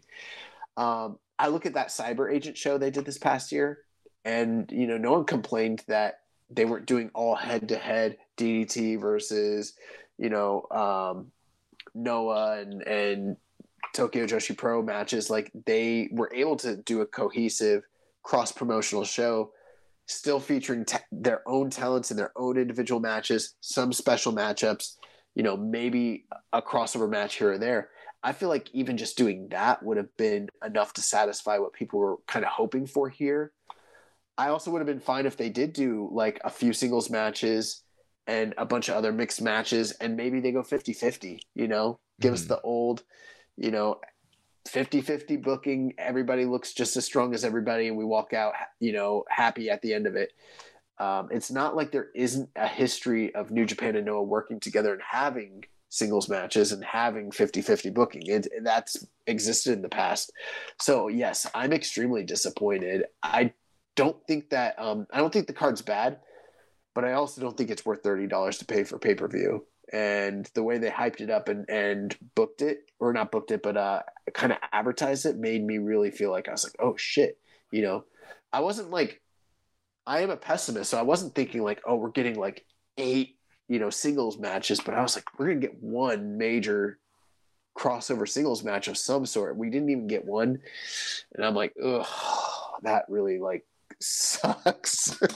But who knows? Maybe there are a lot of people who have suggested that down the line, this might be the first step to other shows between the two companies, which I think if that's the case, that's awesome. Maybe there will be storylines that come out of it. But there's also the part of me that's like, you only get one shot to make one fresh, new, first impression. And this is not a good first impression for the majority of fans when, like Karen mentioned, there is a small subsect of cross-sectionality of some fans, but most fans are not like that. You got Noah fans, you got New Japan fans. And I feel like this was an opportunity to do something that was really hot and fresh, that drew both the eyes from both audiences onto one another, maybe start something bigger. And I don't know, I feel like if you already are at the point right now where you're protecting everybody on both sides, the likelihood that down the line they might, be a little less hesitant to have any of their guys go over on one another. It seems very unlikely to me. I feel like this is a one-off, and they want us to pay $30 for it. And I'm like, the only reason I feel like I might do that is because we have to cover it next week. If we weren't covering it for the show, I would not put any money down on the show. I would wait a week, and I venture most people will. Yeah, and I pretty much agree with you, Josh. I won't repeat all the same points, but like you mentioned, they didn't have to call it Wrestle Kingdom. They didn't have to do it Wrestle Kingdom weekend. They didn't have to do all these big press conferences. They didn't have to have guys cut promos on each other. Like you mentioned, the image, we had the face-offs. It's on pay-per-view, and I get it. It is for a good cause. It's going to Japanese Red Cross, but they just did so many things. And even like Obari saying, like the guys are deciding who they want to wrestle. There's just so many elements that went into it to make us think that we were going to get some singles matches. And again, they didn't advertise it, but just the way it was hyped and built, it seemed like we're getting a little bit more than what we're getting. The way I'm looking at it is that I feel like this, yes, I agree about the whole Wrestle Kingdom naming. It should have been, if you want to have it in that week, give it a different name, but give it a neutral name. Because you picked a neutral venue, give it a neutral name. I don't doubt that the pageantry will be anything short of outstanding because both companies love their pageantry. I feel like this particular show, and I hate to say it, it's not designed for the Western fan. It's designed for the Japanese fans. Because Noah fans and New Japan fans in Japan, there's crossover, but it's also like us. There's very separate camps, very separate but equal camps, or, you know, one thinking that they're better than the other. I feel like this particular show is designed to be a sampler platter of both shows to gain fans from the opposite sides. It's to draw in the casual fans that aren't in that bubble crossover. Yeah, I because they haven't even addressed if there's going to be English commentary on the show. I think there will be. Yeah, there will be. Yeah, is it going to be Pickering and Fulton, or they didn't say that it was going to be Kevin's not scheduled to be there. I don't think. I don't think it's him. I think it's whoever covers Noah. All right, so those guys are really good. I think that's who's going to be doing it. Okay. So. Nice.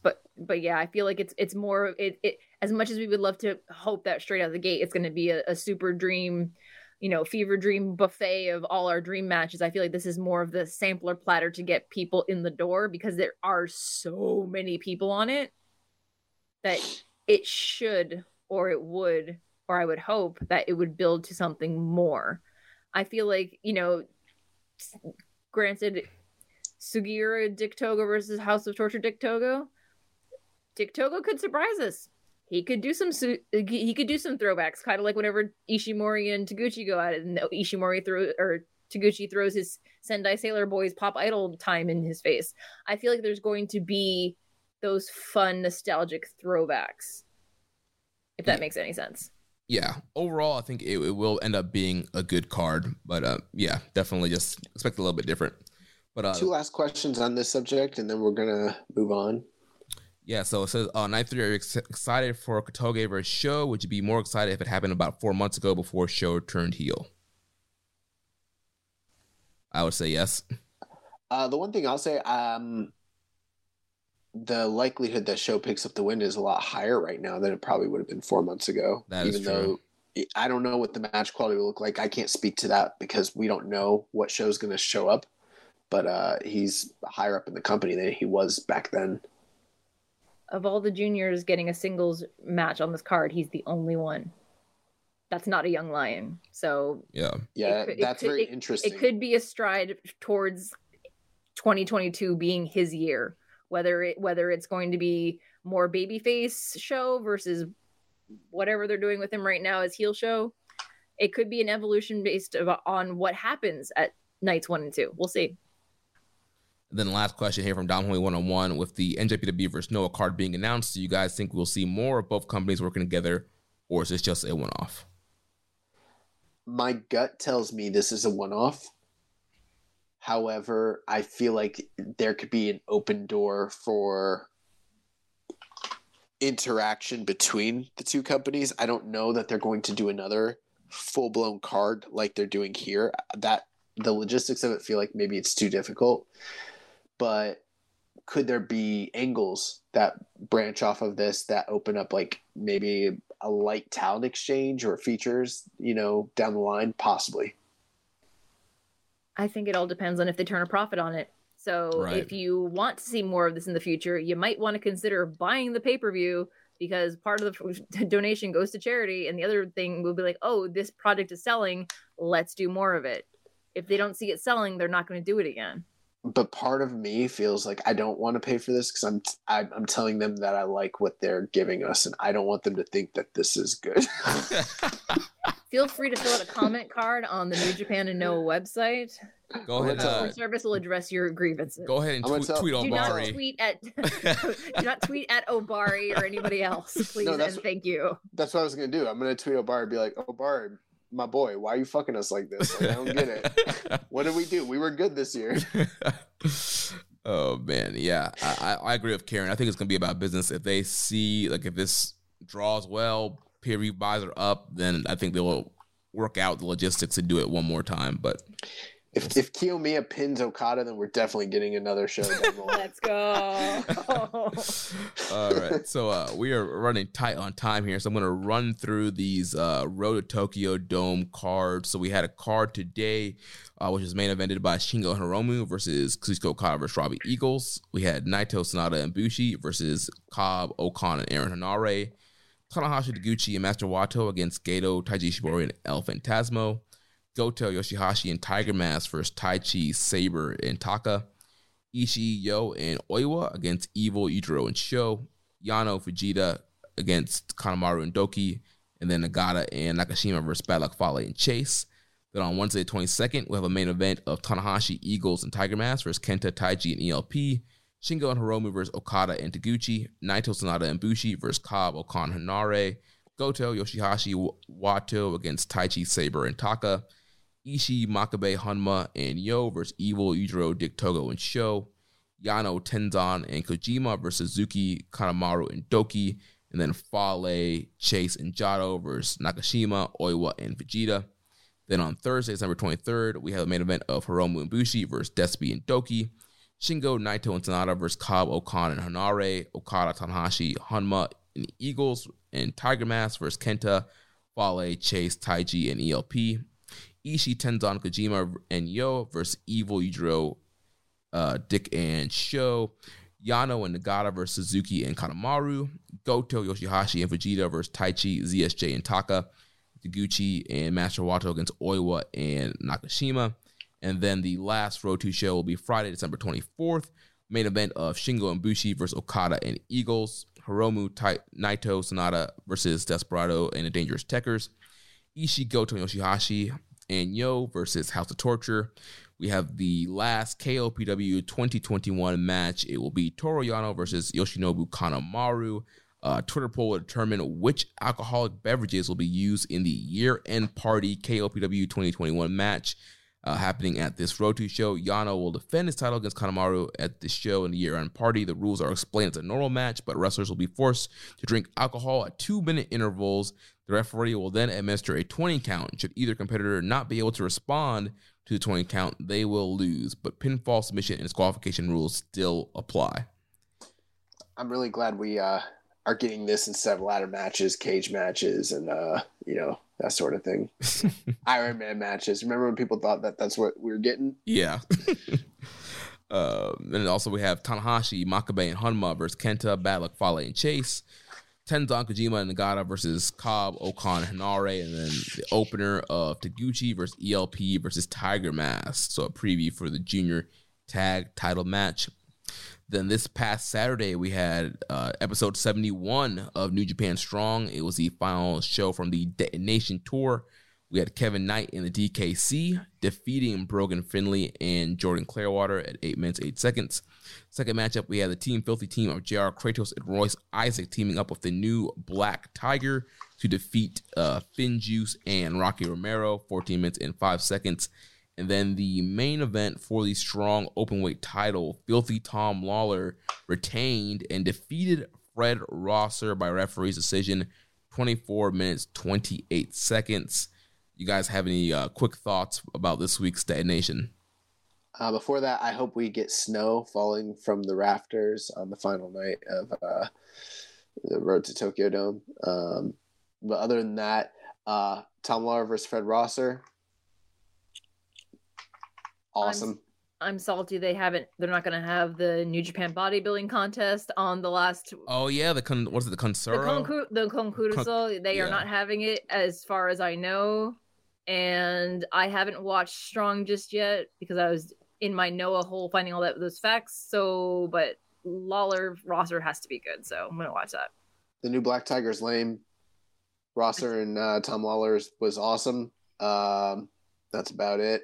Yeah, big win for Kevin Knight and DKC. Young Lions getting a big win over there. So overall, solid episode. Then just quick couple news items here. So New Japan Strong, they are coming here to St. Pete, Tampa Bay area for Strong Style Evolved 2022, Sunday, March 20th. Tickets will go on sale Monday, January 3rd. Wrestlers currently announced for the show: Strong Openweight Champion Filthy Tom Lawler, Switchblade Jay White, the Flamboyant Juice Robinson, Mr. No Days Off Fred Rosser, Jonah, the Alpha Wolf Carl Frederick Still Wild, Rhino Clark Connors, the Young Gun Hikuleo, Rocky Asuka Romero, our good friend, and more names and match card to be announced. And then my girlfriend keeps saying she wants to go, but only if Taichi is going to be there, and I keep explaining to her that Taichi is definitely, for sure, 1,000% not going to be on Strong Style Evolved. You never know. St. Petersburg, Florida. You could send over Techers as the emissaries of Japan. Maybe. Yeah. And if anybody's going to this show in the Tampa Bay, St. Pete area, we are planning on hosting some kind of fan meetup before the show. Hang out, have a good time, and kind of, pregame. We got a location locked down, but we need to get some other details worked out. Yeah, so stay tuned for more details as that show gets closer here. Josh, do you think we have time for these questions, or should we just go? Yeah, we can roll through these real quick. Also, Terminus January 16th, Moose versus Coughlin was announced. Yep, so Terminus, that's Gresham's promotion that's coming out in Atlanta, so a lot of interesting matchups. Also, didn't Will Ospreay won the Warrior Wrestling title? Yeah. Yes, he did, yeah. So that's news, I guess. Yep. But yeah, let's roll through these questions real quick, and then let's get out of here. So EMJ does PR. He asked, US of JEW? I don't think so, but maybe. It's hard to tell right now. Yeah, I mean, he's booked until March for New Japan, so not sure about him going to AEW.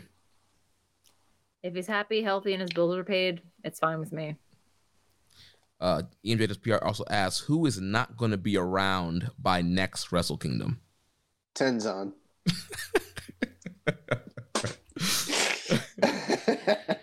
Hanma, or Makabe, I don't know. Like, they mean like with the company, not as in like no longer on this plane of existence, right? Right, with the company, because we've seen a lot of people every year. We always see people leaving and going. So I wonder if Finjuice is on borrowed time. I wouldn't be surprised. I could see both those guys leaving as soon as their contracts are up. Next question here from Puro Poppy. With all the possible Puro companies for New Japan to do a crossover show with, what promotion would you want to see a crossover with New Japan the most? For me, it's Dragon Gate. I really enjoy the Lucha Rezu in-ring product of Dragon Gate, but I'm not a fan of the overall presentation. I think a DG times New Japan show would be the best of both worlds for in-ring and a sports presentation. What are your guys' thoughts on Dragon Gate? Well, I don't follow Dragon Gate nearly as closely as some of the other companies that are out there, but the reality is, from an in-ring perspective, they're probably one of the best companies that are out there. The problem with a Dragon Gate New Japan show is New Japan's sort of attitude when it comes to juniors, and Dragon Gate is a company full of juniors, and I just can't see Shun Skywalker standing toe-to-toe with Hiroshi Tanahashi or Kazuchika Okada. So that's what makes it difficult for me. Like, if it was like some of the best juniors of New Japan facing off with juniors from Dragon Gate, I could totally see that happening. But man, I have a hard time seeing them giving equal billing to a division or a company that's primarily made up of juniors. I mean, They didn't do that with Michinoku Pro back in the day, so. Yeah, but I'm all in for Dragon Gate guys being a part of Best Super Junior. I think that'd probably be the best bet. I agree. I think Dragon if Super Juniors is moved to May, June next year, and provided the world doesn't change between now and then, if they have to rely upon talent that is in Japan proper, I would like to see them open up the gates to all the juniors. I want the Noah juniors there. I want the Dragon Gate guys there. I want, I don't know what the working relationship between New Japan and All Japan is, but try to build or repair that bridge as well. I feel like that kind of crossover might make some of these matches and tournaments feel much more fresh. Yeah. I think I'm going to skip through the boxing questions for this week and save them for next week. Why? I got short answers. I got them. You got them? Okay. Yeah. So Hawaiian Punch BB asked, did you see Tyron Woodley being sent to the Shadow Realm by Jake Paul? Yep, saw it. We're doing the FOH draft. If you guys haven't gotten it yet, go give us a donation and download the FOH draft. I talk about it live on the air. And, I thought Tyron Woodley was going to get knocked out because he took the fight on 2 weeks' notice and he's not a boxer, so...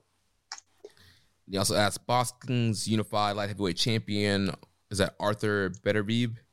Beterbiev successfully defended his title against Marcus Brown this past weekend. Hardcore boxing fans like myself want to see a dream matchup with Canelo before it's too late. In his past 2 fights, Beterbiev is starting to look a little bit slower and older. How do you think a fight between those two will go? Do you think Beterbiev's pressure and thudding power will crack Canelo's defense and chin?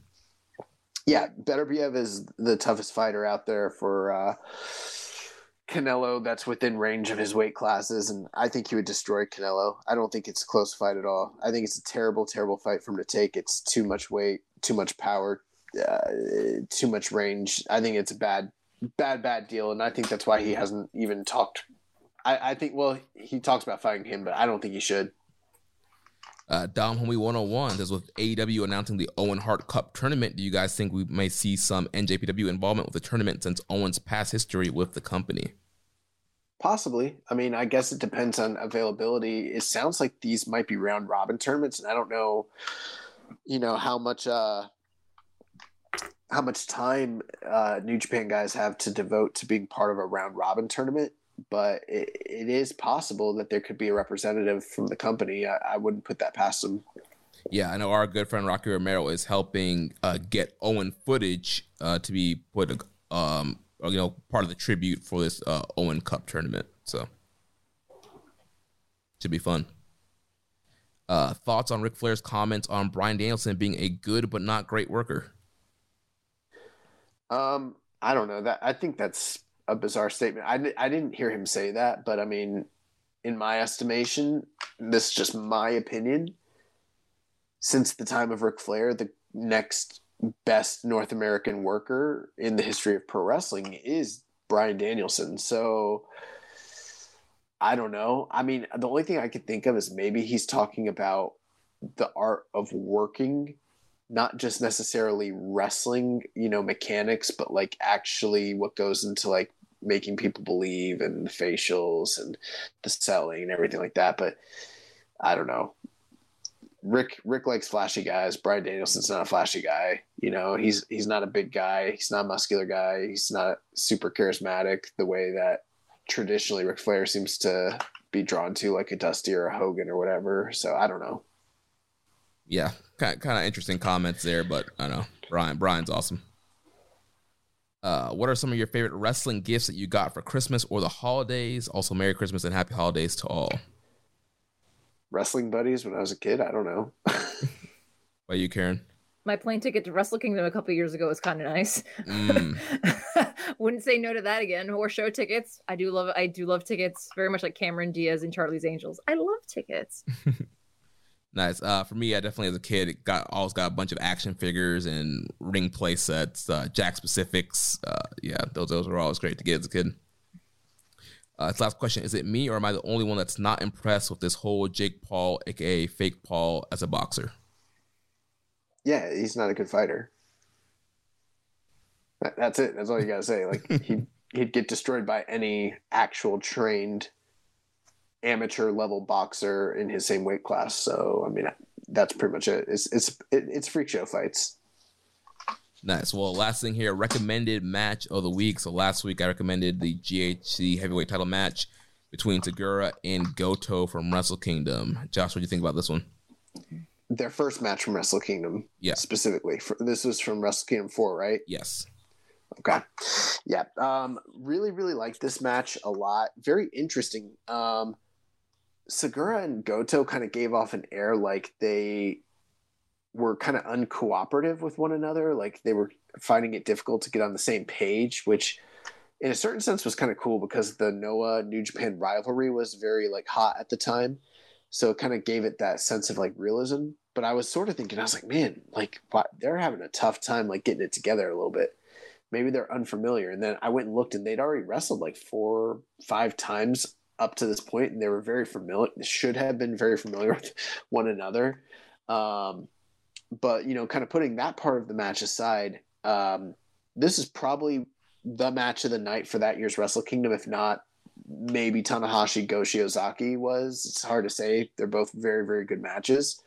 But this was extremely hard-hitting, as you'd expect from Segura and Goto. One thing, though, Segura didn't sell much for Goto. He kind of just was eating Goto alive. Like, Goto would try to give him offense, and Segura would kind of, like, juggernaut through it. Yeah.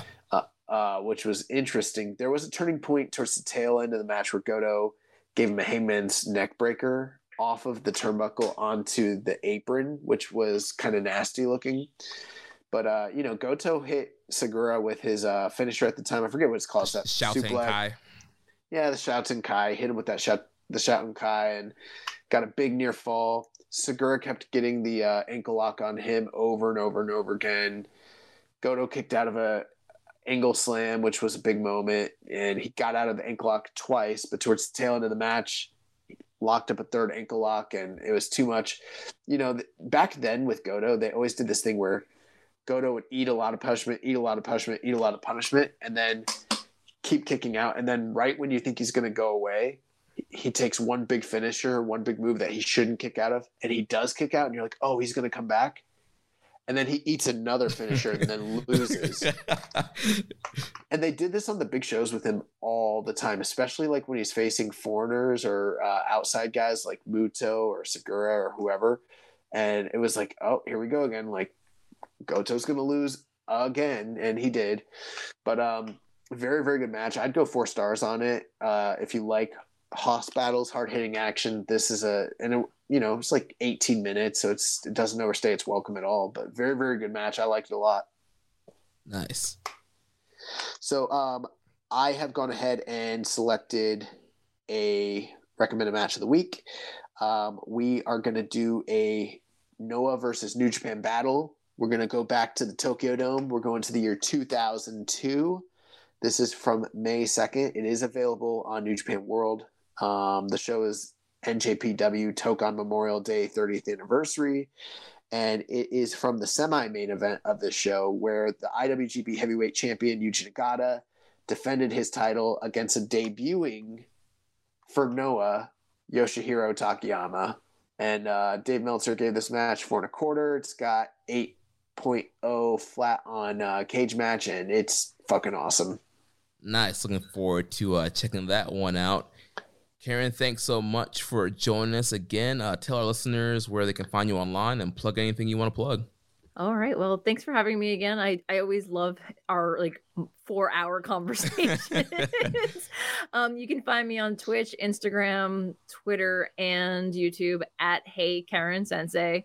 I'm also doing Stardom coverage for Post Wrestling. So if you head over to Post Wrestling and you just type in my name, Karen Peterson, very easy to spell, very easy to find. And I'm on there. And last week I guested on not a wrestling podcast for them, but their MCU Later Marvel podcast talking about Hawkeye episode 5, Ronin. Please go listen.